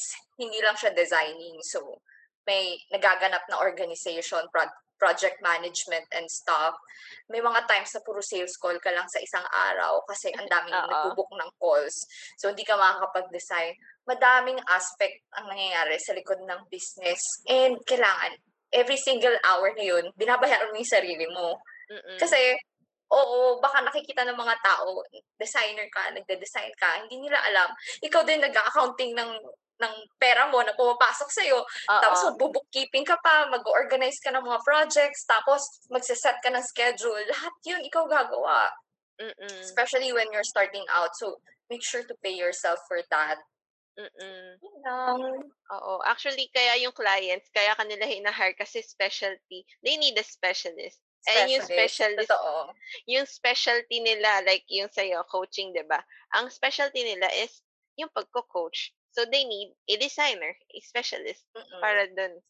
So, you need to educate them din talaga. totoo. And, Mm. um, isa yan sa pinakamagandang, oh my gosh, isa yan sa pinakamagandang content na ipopost sa mga stories and stuff. Mm. Oo. Educate your market. Like, for example, may naisip ako agad na idea o pwede ko turuan yung mga clients ko, ano ba dapat yung hinahanap nyo sa isang designer? Kasi most of the time, pag narinig Oo. ng mga clients, designer ka! Or for example, kasi may Oo. madami, nagbo-boom kasi ang design industry eh. So, ang dami nagta-transition from like being a nurse or being a doctor or whatever or like a carpenter na naging into like designing. Feeling nila designer na agad sila.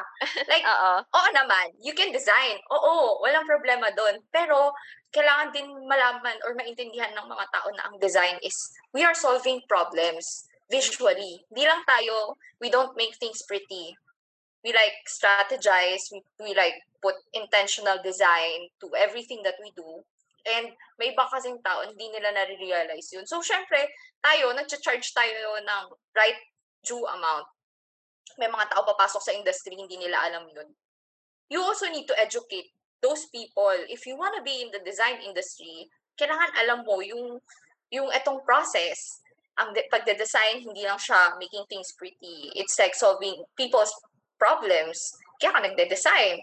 And if you want to be a designer, you should be solving other people's problem. Kasi may mga ibang tao na they're in it for like the aesthetics lang. Hindi nila Oo. alam na, oh shit, kailangan pala ang logo ganito. Tapos Oo. magugulat. Minsan nagugulat na lang talaga ako. Meron akong mga nakakausap na um, hindi nila alam bakit sila nagde-design ng logo. Akala lang nila, parang ano, kasi syempre, pag may logo ka, ang isip ng mga tao is you're professional and stuff.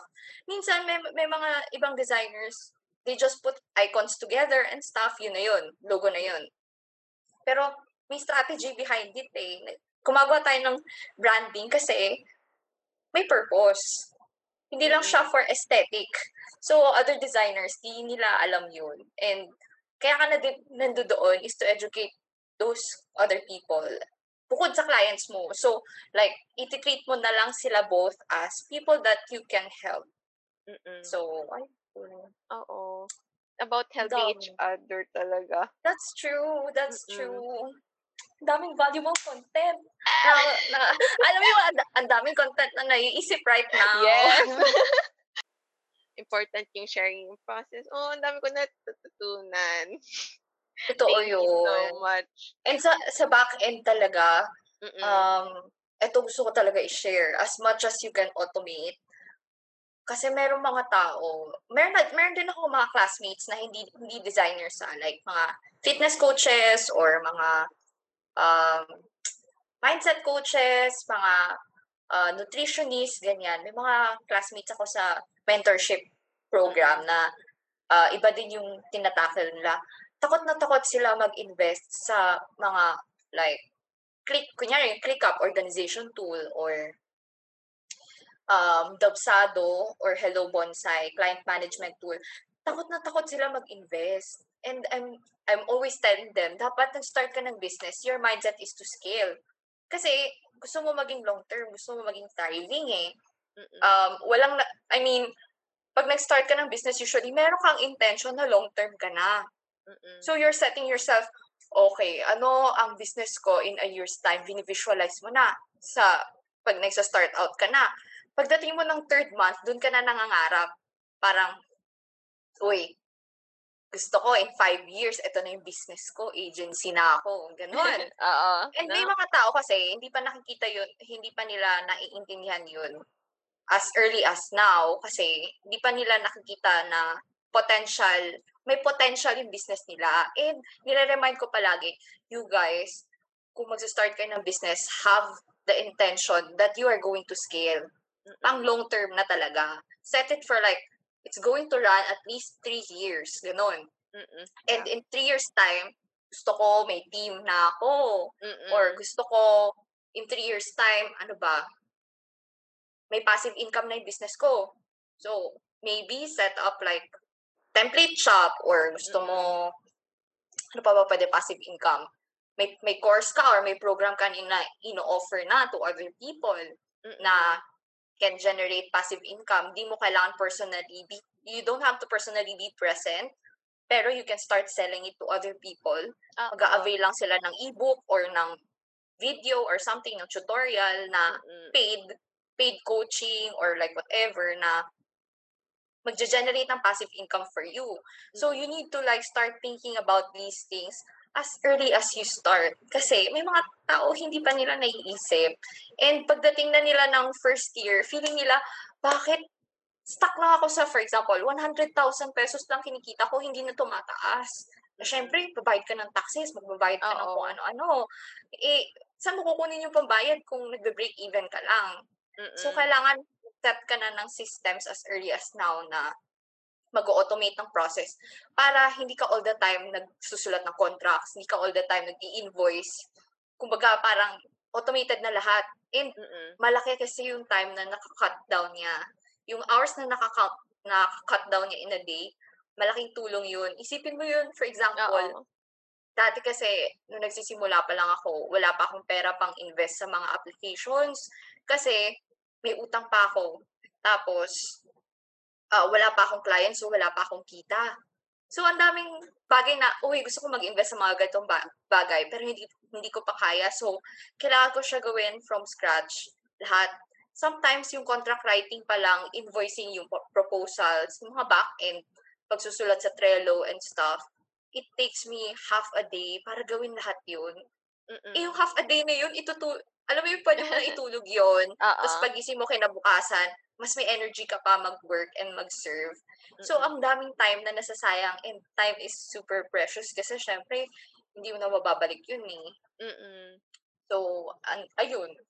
Food for Oo. thought lang for everyone who wants to start their own business. Be mindful on how to automate, and be mindful that you're setting your business to scale, you're setting your business to grow and to thrive. And what are the things that you can do right now pa lang habang maliit pa yung business mo na magkakaroon ng malaking impact in the future?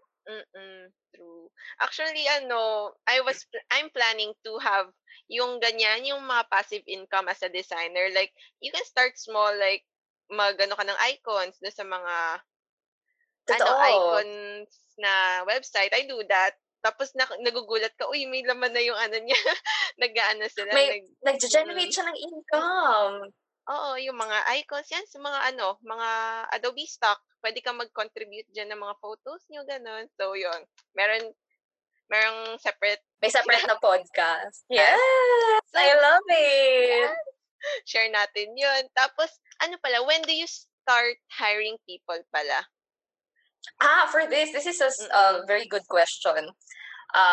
Syempre, ang business, you don't want to get burned out. Dito babalik yung how many hours do you want to work in a day? Tapos dyan din babalik yung how do you want your clients to feel while working with you? Mm. Kasi these small things will say so much about how you run your business. For example, ako, nung nag-start ako, hindi ko naman in-imagine na December, na-hit ko na yung, nag-start kasi ako ng November. So, by November, na-hit ko na yung third month goal ko. Mm. And ibig sabihin, ang dami ko ng clients. Hindi ko in-expect na ganun kabilis. And mag-isa lang ako nagde-design, ako nagbi-build ng website, ako nag-accounting, ako nag-i-invoice, nagko-contract, nagko-organize, ako rin yung kumakausap sa mga tao sa social media. Ako yung Mm. gumagawa ng content para sa Oo. business ko. Ako lahat! So, doon ko na Oo. na-realize na, shit, kung gusto ko maging long-term, kailangan ko mag-hire ng someone. And there will always come a point in your business, malalaman mo na you're spending way too much time auditing, accounting, bookkeeping, rather than designing. Designing nga yung service na ino-offer mo Oo. eh. And if you Mm. spend more than half a day doing all the back-end stuff sa business mo, you need help. That's the time. Or, hindi ko naman masasabi that's the time you need help. Baka nga I'm too late eh. Kasi, dun ko palang na-realize na kailangan ko na ng extra hands. Tapos, hindi hindi ako prepared dun sa situation. I guess ang ma-impart ko is, kung magsa-start man kayo and you set the intention na magsa-scale yung business nyo, um, think of the process. Kung ano yung ma-automate ninyo ngayon, baka hindi nyo na kailangan mag-hire ng someone for that. Or, ano yung mga aspects sa business na ayaw mong i-handle, and then set the intention na, okay, pagdating ko ng second, third month, or sixth month, or like in a year, kung consistent ako na, for example, consistent ako na 50K peso every month. Syempre, by a year's time, kaya mo nang mag-outsource. May capacity ka na mag-hire ng ibang tao. By first year, kaya ko na, for example, mag-hire ng virtual assistant para siya na mag-handle lahat ng back-end stuff ko. Pero for now, habang hindi ko pa kaya, ano yung mga bagay na pwede ko pag-investan na makakatulong mag-cut down ng time for me.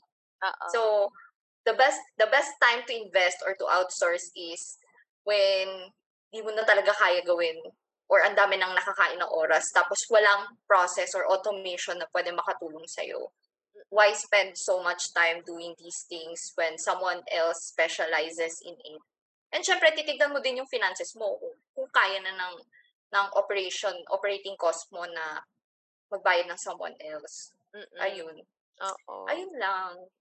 Pag in terms of hiring extra designers naman, kasi meron akong mga nakikita na content creators na parang meron silang certain style kasi na ginagawa. And then medyo picky sila sa mga yung mga extra help, extra designers. So, paano ba 'yun pag gano'n?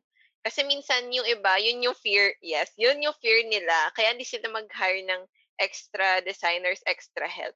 Kasi baka parang hindi nila magawa yung nasa isip mo, yung mga ganong mindset. I see. Yeah. With regards to this, always remember that you cannot change someone else's mind. If you are not in alignment, that client is not for you. And you don't have to prove anything to that client. Kahit gusto mo pa yan ka-work na client na yan, kung hindi kayo meant to be, hindi aligned ang energy nyo, hindi aligned ang vision nyo, don't spend too much time on it. And kung na-heartbroken ka kasi gusto mo talaga maging ka-work yun, di naman ibig sabihin na being that person's designer is the only way to work with that content creator. Content creator siya, ang daming possibilities. Malay mo, pwede kayo gumawa ng content together. Hindi man kayo maging working together as like boss and designer niya. Malay mo, you guys can create something together. And ito, narinig ko to sa isang mindset coach na client ko. Somehow, nakwento ko sa kanya, I wanted this client, pero never ko siya nakuha. I tried everything. Ginawa ko na lahat in my power. Lord, you know. Charot. Alam mo yan, Lord. Pero hindi ko talaga siya nakuha. Hindi ko siya nakuha kasi sabi niya, I'm too expensive. Doon pa lang, nung narinig nung mindset coach na sinabi niya, you're too expensive. Does she even know the process? So, nakikita ng ibang tao yung value ko. Hindi lang nakikita nung taong yun or hindi niya nare-realize. Doesn't mean we won't be able to work together in the future. Malay mo, if God permits, mag-collaborate kami in the future or pag mas big time na ako, charot. Pag naalala na niya yung pangalan ko, charot. Pero ayun, if it doesn't work now, it doesn't mean it won't work in the future.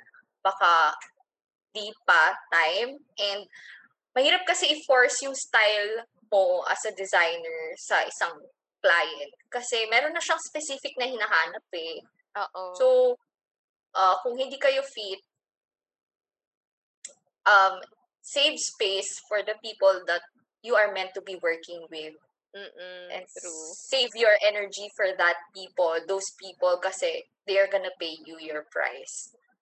And doon naman sa kwento ko, in fairness hindi ko man nakuha yun, yung client na yun na super gusto ko maging client. Pinalitan naman siya ni Lord ng 2 client na sobrang bilis katrabaho at wala akong naging problema sa kanila. So, wala. I'm super, I feel super blessed and abundant kasi parang di mo nga siya nakuha, may 2 pang pumalit. And the universe always has your back. Lagi. Kapag kung may hindi nangyari na according to your plans and sa strategies mo, hindi siya nangyari, may sinasabi sa'yo si universe. And makinig ka kasi mamaya binibigyan ka na pala niya ng sign. Nasa harapan mo na pala yung sign. Tapos dahil meron kang pinipilit na something na ma-achieve, hindi mo nakikita, andiyan dyan na pala, binabalandra ko na sa mukha mo, hindi mo pa nakikita, baklang to, galit si universe. Char. Oo, kasi parang we just want to see what we want to see. We see what we want Oo, to see, parang want to gano'n. see. Oo. We forget that there are other aspects in our life or like, hindi natin alam, mamaya andyan na pala yung tulong na hinihingi natin, nandiyan dyan lang. Oo. Tapos, hindi natin nakikita. And Mm. also, always ask. Always Mm. ask. Oo. Kasi kung hindi ka magtatanong, hindi mo malalaman if it's for you. Mm. So, ayun. Share ko na kasi nandito na tayo sa topic. Yes. I was in debt. I think, 300,000 in debt nung nag-start ako ng business ko. Kasi hinire ko yung coach ko na wala akong savings para bayaran yun. Like, I guess, naka-payment plan kasi ako sa kanya. So, I have like 2 or 3 months na kaya ko siyang bayaran.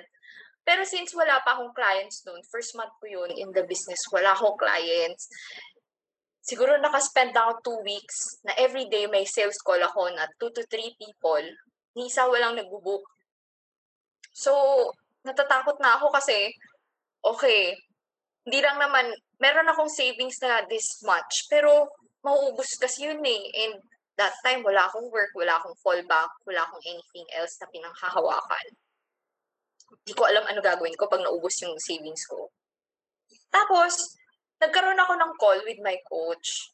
And hindi ko alam somehow, natanong ko siya, okay, I'm building my portfolio. I need testimonials.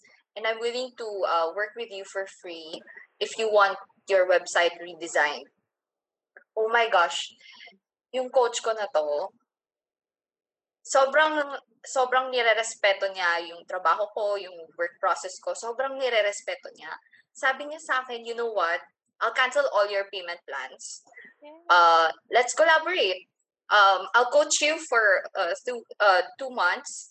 You don't have to pay me for those 2 months. Canceled na yung payment plan mo from 3rd month until the end of the payment plan.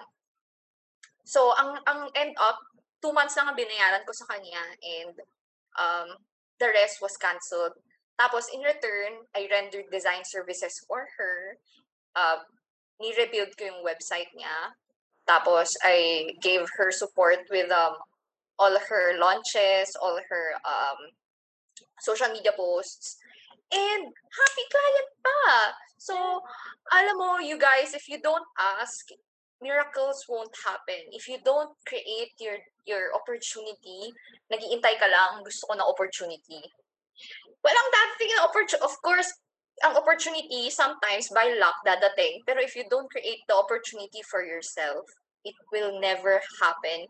It will never come. If you don't ask for opportunities, it will never, hindi kasi siya magic eh. So kung hindi ka magsaset ng intention, if hindi ka magpuput ng action, walang mangyayari.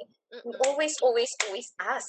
That time naalala ko, everyday, gigising ako sa umaga, worried ako, hindi ko alam paano ko babayaran yung utang ko. Kasi, nag-ooperate nga ako with the scarcity mindset. Tapos, lagi akong natatakot na money is not flowing. So, nagkaka-resistance na yung subconscious ko. Subconsciously, lagi kong naiisip na mahirap ang pera. And, I'm telling you guys, money is a masculine energy. And yes. Ayaw ng money na hinahabol-habol siya na parang, alam mo yun, parang kunyari, meron kang crush na guy, tapos lagi mong message sa Facebook or lagi mong kinukomentan yung mga post niya, lagi ka nagpaparamdam, lagi kang nagpapapansin sa kanya, na-turn off siya. Ganon din yung money. Money is a masculine energy. Every single time na inisip ko na wala akong pera, paano ko babayaran yung utang ko? Syempre, lalo turn off si money kasi you channel it in a negative way. So, instead na dadating siya, nagiging resistant ka to receiving it, di mo alam padating na pala siya. Pero, dahil sa mga iniisip mo at sa finifeed mo sa utak mo, hindi siya dumadating. And, ayun, dahil nag-ask ako, ang laki ng chunk ng worry na natanggal sa akin. And I started receiving abundance. yun lang yung step na na ginawa ko, and never ko inexpect na magkakaroon ng ganong trade with me and my coach. Never Mm-mm. talaga. Lagi ko lang sineset yung intention na universe, you have my back. I know sooner or later dadating yung clients ko. I'm trusting the process. I'm putting in all the hard work. Sinet ko na yung intention ko. Alam mo na kung anong gagawin mo sa akin, universe. And before, akala ko, i-reward niya ako with cash, with money, with clients para bayaran yung in-avail ko na service. Never in my wildest dreams na ganun yung mangyayari, na ika-cancel na lang ng coach ko yung service, yung payment plan. So, Mm-mm. ayun, always, Mm-mm. always ask and always create your opportunities kasi Mm-mm. it will bring you a long way. Oo. Shucks, alam mo ba, lately, ganun yung ginagawa ko. Like, I pray and I pray na sana dumating yung mga ganun, yung mga opportunities, yung ganyan. But, you also have to remember that you need to take action. And, ayun, Yes. yun, ask and be open to the possibilities na parang, like yung kanina yung pinag-uusapan natin na dapat hindi ka naka-set lang sa isang bagay. Kasi yun nga, you only see what you want to see. So, ayun. Totoo. Mm-mm. And always Cool. remember, you guys, the universe is abundant, and there are unlimited resources everywhere. Si Manifestation Babe lagi niya yung sinasabi. Mm-mm. There is unlimited resource everywhere. If you need money, there are a lot of ways to earn money. If you need, I don't know, abundance in knowledge, there are a lot of ways to learn now, especially digital na lahat. Oo. And nasa sayo na yan as a person kung gaano ka ka-resourceful. Mm-mm. And if you don't put in the work, if you don't decide what to do, how you want to do things, when you want to do things, time is super important.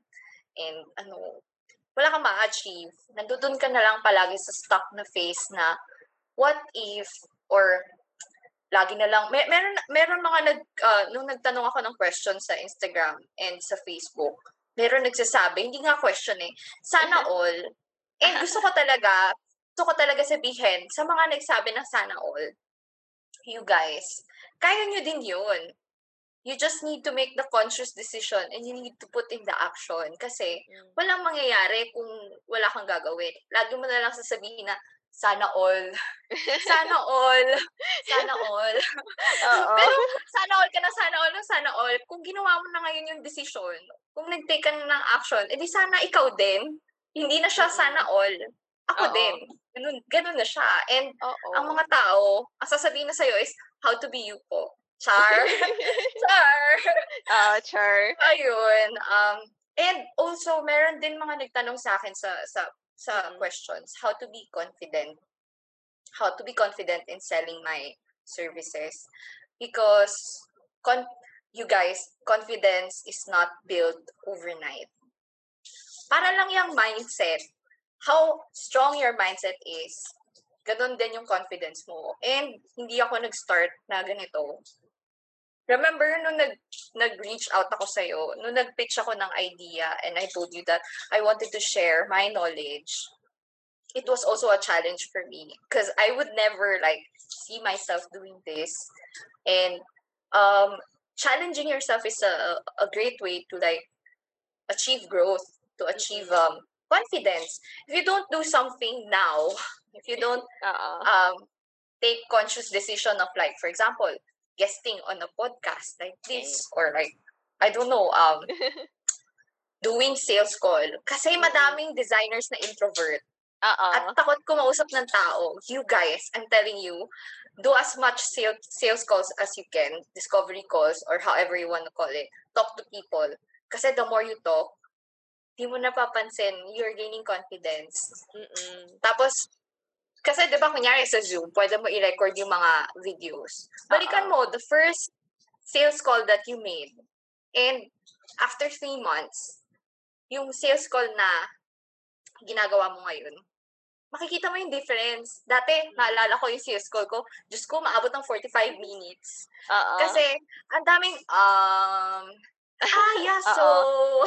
ang daming mga parang blank moments na gano'n. Ngayon, 15 minutes, 10 minutes, tapos na kasi. Everything is like, alam mo na parang nagiging muscle memory na lang sa'yo yung mga bagay. So, Mm. that's the best way to gain confidence. Keep on doing something. Be consistent. Show up consistently. Do it every single day. That's why sabi ko, set your hard belief. Do it every day, every single day. Try to do it for a month straight. Magulat ka sa difference na magagawa niya sa mindset mo. It's the same with confidence. Every day when you wake up, punta ka sa CR, harap ka sa toilet, sabihin mo, wow, I feel so beautiful today. Yes. Or, Oo. wow, I'm gonna book 5 clients today. Kahit di mo mabook yung 5 clients na yun, but subconsciously sinasabi mo sa utak mo na you're confident enough to book 5 clients a day. Nasa ganung level ka. Syempre, every day you tell yourself that. Nasana yung subconscious mo. So, parang tinitrain mo din yung utak mo na, kaya ko to. I'm a confident person, so I'm gonna close this deal. Sisiw lang to, kayang-kaya. Or, for example, with money, gusto mo mag-rewrite ng money story. Every day you wake up, you tell yourself, I'm a billionaire. Baka may, wag naman billionaire kasi baka magka-resistance yung utak mo. Kasi kailangan, achievable din siya. Kailangan yung mga sinasabi mo sa sarili mo, alam ng katawan mo, alam ng utak mo na kaya mo siya. May limiting beliefs lang kaya hindi mo siya na-achieve. So, maybe sabihin natin start with, kaya ko mag-earn ng 500,000 peso. So, kahit di mo pa siya na-earn ngayon, every single day, tell yourself, I am gonna earn 500,000 peso in a year's time. And magkakaroon ka ng confidence to start strategizing, to start planning. How am I gonna hit 500,000 peso? Diba? So if you don't tell these things to yourself, if you don't tell your subconscious mind, if you don't remind your subconscious mind that you are meant for greatness, that you are worthy, you are supposed to be getting how much money you want to earn, walang mangyayari. You're gonna be stuck with like, hindi kasi ako confident kaya hindi ko kaya gawin yan. Or hindi kasi, dito sa Pilipinas, imposibleng mag-earn ng ganyan kalaking pera. So, kaya business is 90% mindset talaga. Yung ganong mindset talaga like yung, ang dami ko naririnig na gano'n. Dito kasi sa Pilipinas, ang hirap kumita ng money. Yung ganong mindset. Kaya ang hirap. Pero, ayun guys, parang, you should start now and be consistent.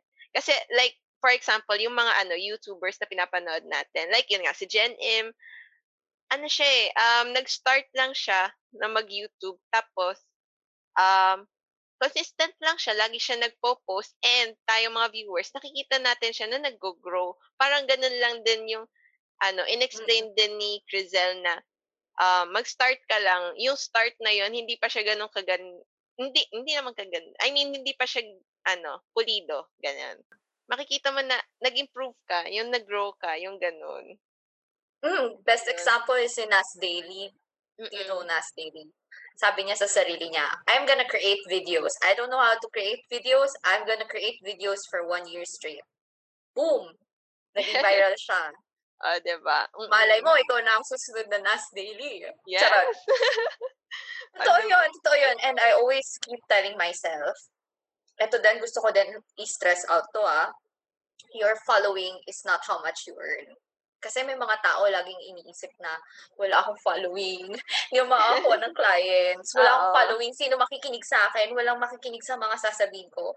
Kahit walang nakikinig sa mga sasabihin mo ngayon, archive, i-save mo yan, ilagay mo siya sa highlights ng Instagram mo. Kasi maybe ngayon, wala pa nakikinig ng content mo at alam mo na you're sharing so much value, so much inspiring content, so much, ang dami mong i-share ang dami mong ideas. Maybe ngayon wala pa nakikinig pero hindi mo alam, malay mo in 6 months time, 1 million na following mo, hindi mo alam. Binabalikan at binabalikan ng mga tao yan. Ang mga tao ngayon, meron na silang na acquire na skills. Stalking. Hindi nyo alam yung nagagawa ng mga stalkers nyo. Girls, I'm telling you. Guys, I'm telling you. Okay? At kahit yung coach ko, lagi niya sinasabi sa amin, hindi nyo alam guys, hindi nyo lang alam. Pero ang dami ko nagiging clients or ang dami ko nagiging students na um, kakakita lang nila ng page ko ngayon, tapos hinardcore stalk nila if I can transform people's lives. And syempre, pag nag-stalk ka, chain reaction yan. Sino ba yung mga tao na tinulungan niya? Ano na yung following ng mga tao na tinulungan niya? So, magkakaroon ng chain reaction yan. And dahil dyan, you are going to be able to grow your following. You are gonna be able to hit kung kung ilan man yung followers na gusto mo. Pero, i-remind ko lang kayo, following is not equals to sales. So, kailangan ino-optimize nyo din yung following nyo. Kailangan organic kayo. When I say organic, dapat yung circle nyo, yun lang talaga yung gusto nyong i-target.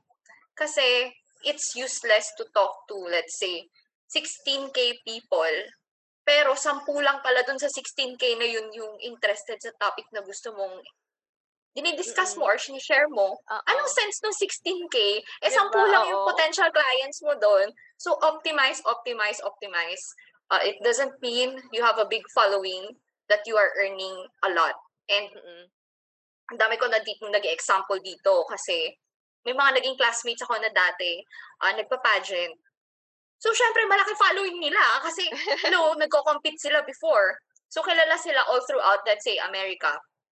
Sumasali sa parang Miss America. So, syempre, kilala sila. And, convert into coaching. Tapos, walang nakikinig sa mga sinasabi nila kasi hindi pa nila nakikita yung specific people na gusto nilang i-target. And, lagi sinasabi sa kanila ng coach namin na, do organic marketing. It doesn't mean you have a big following na magkakaroon ka agad ng sales. It doesn't equivalent to that. Always nurture your community. Always be mindful. Sino yung mga tao na ina-accept mo sa following mo? It's super important. Ayun lang.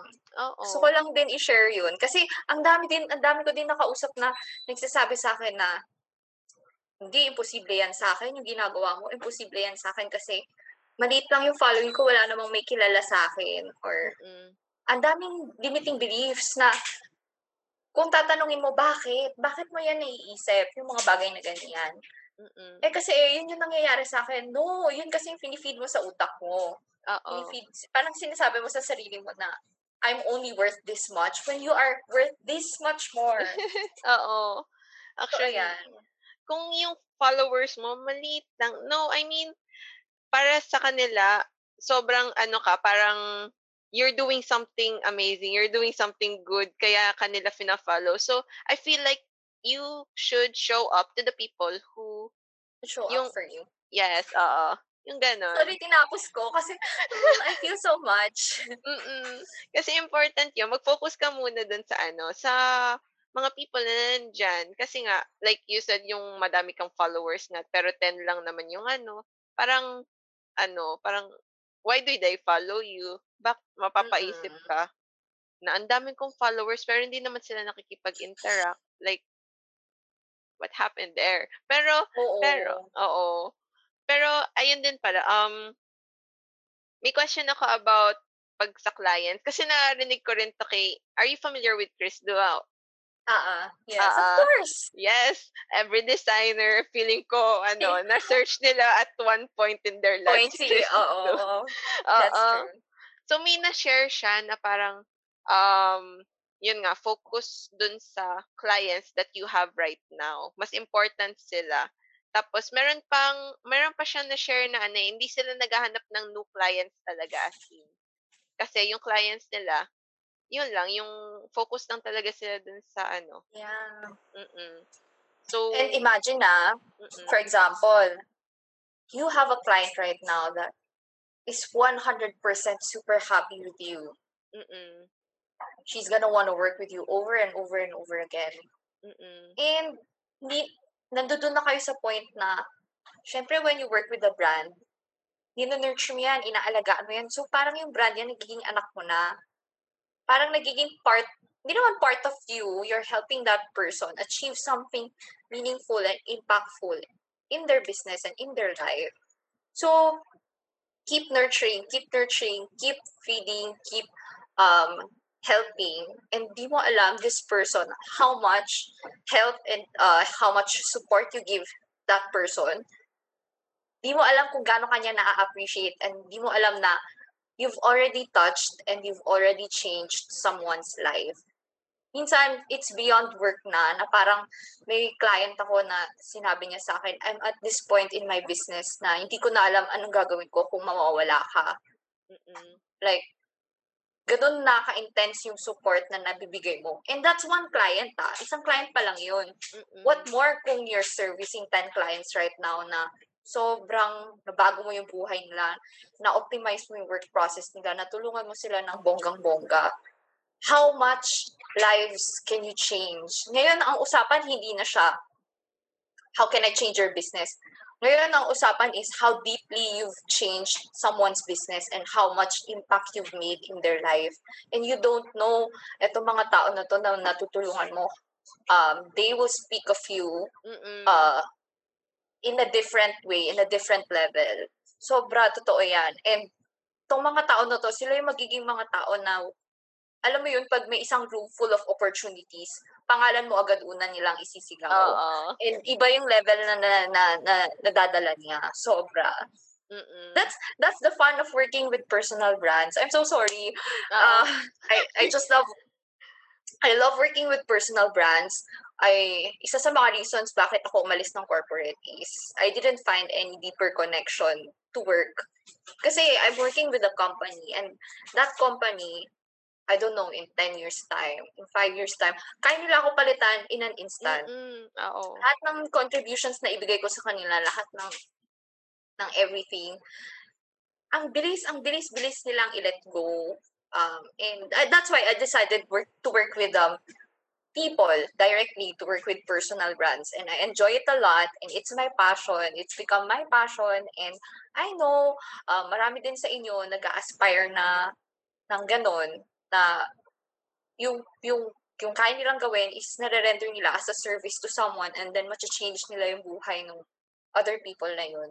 And it all just starts with like nurturing one client. Yun talaga yun. True. Sobrang, oh my gosh. Oh.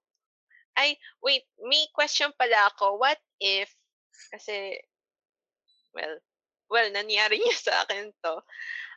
Maganda na yung relationship ko with client, pero naumpisahan ko na mababa yung pricing kasi hindi pa ako masyadong aware about the proper pricing that time. So, yung nabigay kong pricing kay client, ay shucks, mababa pala. But, naging regular client ko na sila, so maganda na yung ano. So, how do you tell them na yun tamang price, or how do you tell them na tumaas na yung price, yung ganon?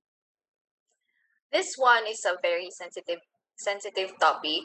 I won't say it will apply to everyone, but I think first thing that you need to do is write down every process.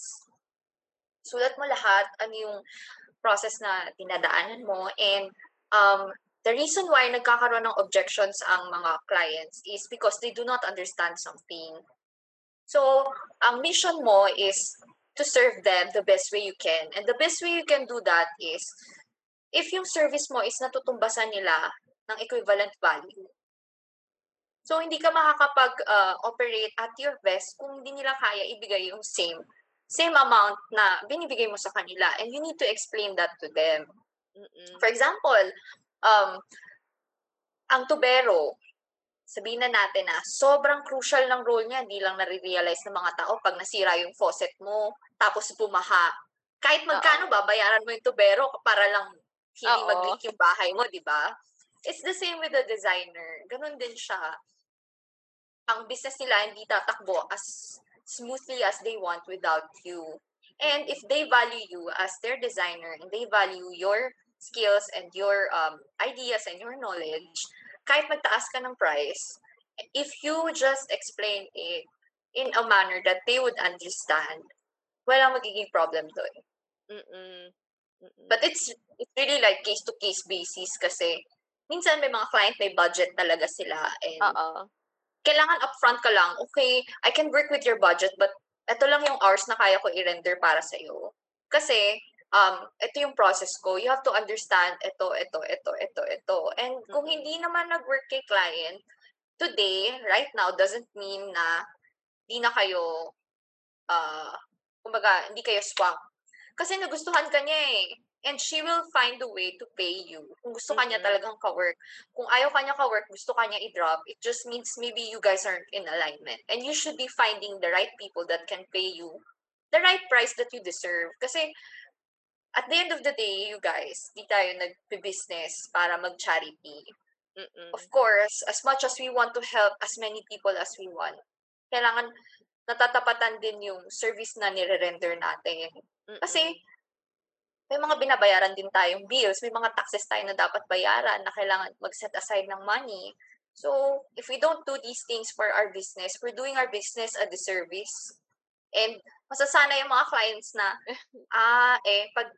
alam mo yung feeling na pag push over ka, ang bilis-bilis lang ni client na hindi naman manipulate, pero parang pag sinabi ko sa'yo na wala akong pambayad pwede bang wag na lang? Tapos pag Oo. umuo ka, the next time na mag-a-ask ka na naman for another revision on the pricing kasi, guys, COVID, for sure, inflation na yan in the coming years. So, if you don't adjust your pricing, mamamatay tayo sa gutom. Hindi naman tayo forever na, di ba? Mm. Ayun. And this is a very good question and um, buti na natanong mo siya. Oo, Ako kasi recently, nagkaroon oo. ako ng ganyang problem. Meron akong client na late siya nagbayad. Sa contract namin, kapag late ka nagbayad, magkakaroon ng fee. Kasi syempre, yung ibang clients ko nakakapagbayad on time. Bakit ikaw hindi? So, tinanong ko siya, what's the problem? Nagta-travel daw kasi siya. Mm. So, hindi daw niya maasikaso. Sabi ko, meron din ako nobad. May mga clients din ako na nobad na kaya magtrabaho. I don't see it as an excuse para hindi ka makapagbayad ng ng payment on time. Ilang beses mo ni-view yung invoice eh. Mm. Tapos Oo. nag-incur na siya ng late fee tapos parang ano siya na parang siguro na frustrate siya kasi sinabi ko sa kanya no. Hindi na talaga possible kasi 2 months na late yung payment mo. Hmm. And yung ibang clients ko naman nakakapagbayad. And etong client na to, ever since nag-start ako ng business, nakuha ko na siya as a client. So, etong January lang, siya nagbayad. So, 2 months, 2 Ah, months. oo. So, ang tagal. Sabi ko, nakapagbayad na lahat ng clients ko. Ikaw lang hindi. Hindi ko alam bakit. I mean, understanding ako, we-need ko na yung first month mo na late fee. So, I Mm. don't think pati itong second month. And I think nagkaroon siya ng ganong thinking kasi we-need ko yung first month. Oo. So, if you like, keep on letting these people like, treat you that way, kasi tinuturuan mo din sila how they would treat you eh. So, mabuti as early as now, iset mo na, sorry, no, that won't work. Mm. May inflation, you need to understand may inflation, and ito na yung work process, ito yung expenses, ito yung ini-incur per project. Maintindihan naman nila yun. Mm. And kailangan ka nila Oo. sa business nila. So, for Mm. sure, Yes. 100% sure, Mm. papayag sila. I-explain mo lang talaga ng maayos sa kanila. So, Yes. actually, ang dami natin napag-usapan. Natuwa din ako. Pero ano yung parang advice mo sa mga designers, sa mga creatives natin, lalo na ngayong pandemic? Ano yung parang pinaka-advice mo sa kanila? Ang pinaka-advice ko, if you feel that you have a calling to do something, do it. Don't wait for anyone else to tell you that you should do it. Do not wait for uh, something to happen in your life. Do not wait for burnout to happen bago kayo mag-take ng leave. Kasi, especially during pandemic, everything is becoming digital. Everything is booming with the online industry. And if you guys do not ride the wave, baka ma-miss out niyo siya. Because we don't know how long it will be. Hindi natin alam hanggang kailan in demand ang remote work. So, if you do not take the leap, and if you do not put in the effort and trust the process, walang mangyayari. And kung nafe-feel nyo na may calling na pala kayo mag-start ng online business nyo, why wait? Why wait? Instead of like saying, sana ako din, ganyan din yung lifestyle ko. Sana ako din, ganyan din yung nangyayari sa buhay ko ngayon. Sana Instead na all. sinasabi mo, oo, sana, di ba? Instead na sinasabi mo yun, just do it, live it. Kasi that's the only, especially sa mga starting, syempre wala kang idea, takot ka, there's always gonna be fear persistent. But that fear just validates your desire na you were meant to do those things in the first place. And those desires naman, hindi mo siya magiging desire kung hindi siya imprinted on you. Ever since pinanganak ka, you were already meant to do those things. And lumalabas siya ngayon kasi nare-realize mo na yung mga bagay sa buhay mo na hindi mo gusto. And nare-realize mo yung mga gusto mong gawin sa buhay mo. That's why, nandoon yung desire. And pag na-feel mo na yung desire, na-feel mo yung calling, go, just do it. And never see things, pag they don't work out, you already failed. There's no such thing as failure, only feedback. So maybe something didn't go as planned. It's not a failure. Hindi ka nag-fail. The biggest failure in life maybe is if you don't try and you just like say, what if sana ganito na ako? That's, I think personally, I think that is the biggest failure in life kasi nandun ka na na-stuck ka na lang dun sa what if, di ka na nag-fly. But what if you flew, diba? Ang mga tao kasi, what if I fall? Paano kung hindi na ako naka-get up? But dear, what if you fly? What if paano kung nag-soar ka instead of falling, lumipad ka pala? Diba? That's so beautiful and that's so inspiring. And for sure, you're not only inspiring the people around you, you're inspiring other people na hindi mo kilala. And maybe they are taking the leap because you took the leap. Diba? So it's like compounding effect. Hindi mo alam na yung actions mo is already translating to so many people there. True. Ayun. No. And ayun. I hope itong pinag-usapan natin is makatulong talaga siya sa mga tao na indecisive ngayon sa gagawin nila sa life nila kasi this is the best time to do the thing that you really wanna start. True. So, ano yung parang biggest lesson that you've learned in your career so far? Biggest lesson is take action. Yun talaga. Everything that I've dreamed of, I'm living right now. And I wouldn't have achieved all of these things if I didn't make the conscious decision. I didn't like put in the action. It's super important. And in whatever you do, di lang siya sa starting a business, in everything that you do, every decision has an equivalent action, equivalent outcome. So, alam mo yung alternate universe, yung mga what if na yan, for sure, in your alternate universe, kung di mo ginawa yung mga plans mo, nandun ka sa alternate universe na yun, and maybe you're sad, you have regrets, you're lonely, I don't know, you're stressed, you're burnt out. Pero dahil ginawa mo yung mga conscious decision ngayon, you're taking the action, you're being proactive in crafting your dream reality. Malay mo, milyonaryo ka na in a year's time. Diba? Oo. Ano lang talaga, mindset lang din talaga and taking action. Yes. Mindset is everything, you guys. Nurture your mind. And maybe one of the biggest takeaway sa lahat-lahat ng experience ko, as early as you can, look for a soul-aligned mentor. Because, ayun, no man is an island and you wouldn't know all of these things kung walang mag-guide sa'yo. Especially with work. If you're looking for a job, seek for mentorship rather than the pay. Kasi a good mentor can take you a long way. Super. Kasi siya Mm. magtuturo ng everything sa'yo eh. Ano yung mga skills na dapat mong matutunan, Oo. all the good stuff. Naalala ko yung art director ko before. Oo, Yeah. true.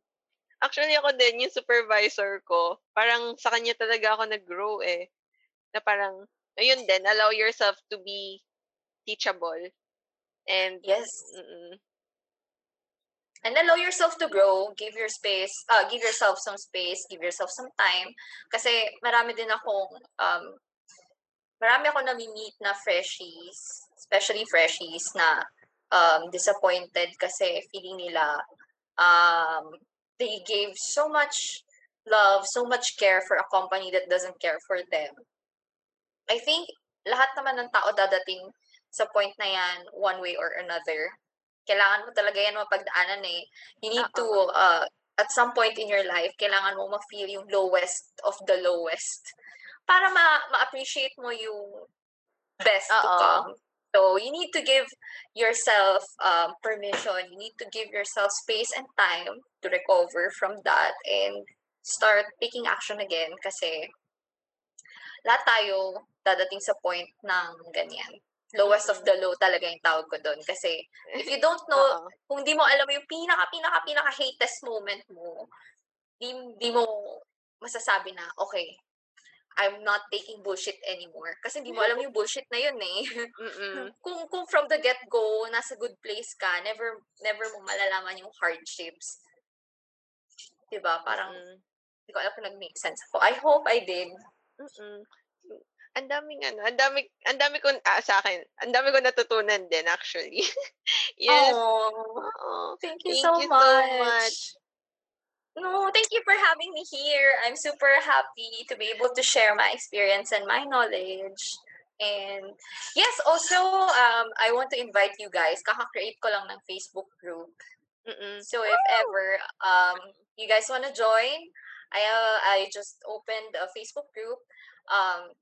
Sali kayo kasi I plan to post more advice and more topics there na pwedeng i-discuss about ditching corporate and about following your dreams and creating freedom to design for the people you Mm. want to work Mm. with. Ayun.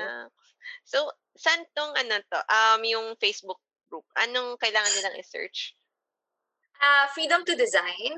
I don't know. I hope mahanap niyo siya.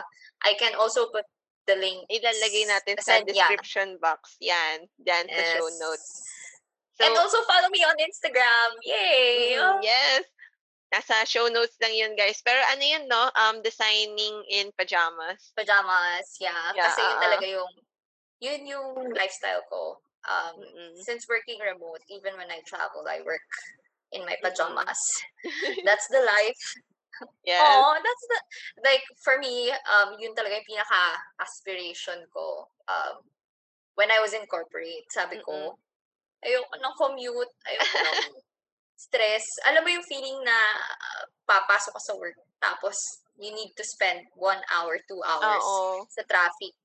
So, lagi ko lang iniisip na, naku, kung work from home lang ako or kung hawak ko Oo. yung time ko and I can work remote, naka-pajamas lang ako, hindi ko kailangan mag-ayos, hindi ko kailangan alam mo yun, hindi ko kailangan madugyot sa travel and stuff. Tapos, pagdating mo sa work, sort of, di ka na happy, and then late ka na naman uuwi, magko-commute ka na naman. So, Oo.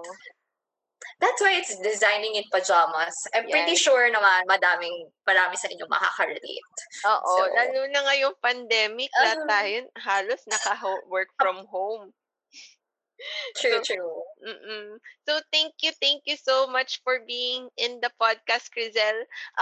Guys, if share ko lang din, si Crizel yung nag-reach out sa Creative Chica. Kaya, nandito siya ngayon and she's sharing with us this, ang daming inspiring things na na-share ni Crizel. Thank you so much for reaching Oh, out. thank you for having me. And yeah, you guys always ask, always reach out. And if you guys have any more questions, you can reach out on my Instagram account. Super active ako sa Instagram kasi that's my zone, that's my space, and that's where my clients hang out. So yeah, I hope to meet more of you guys there and yeah, baka next time may ma-share pa ulit ako. So, Oo.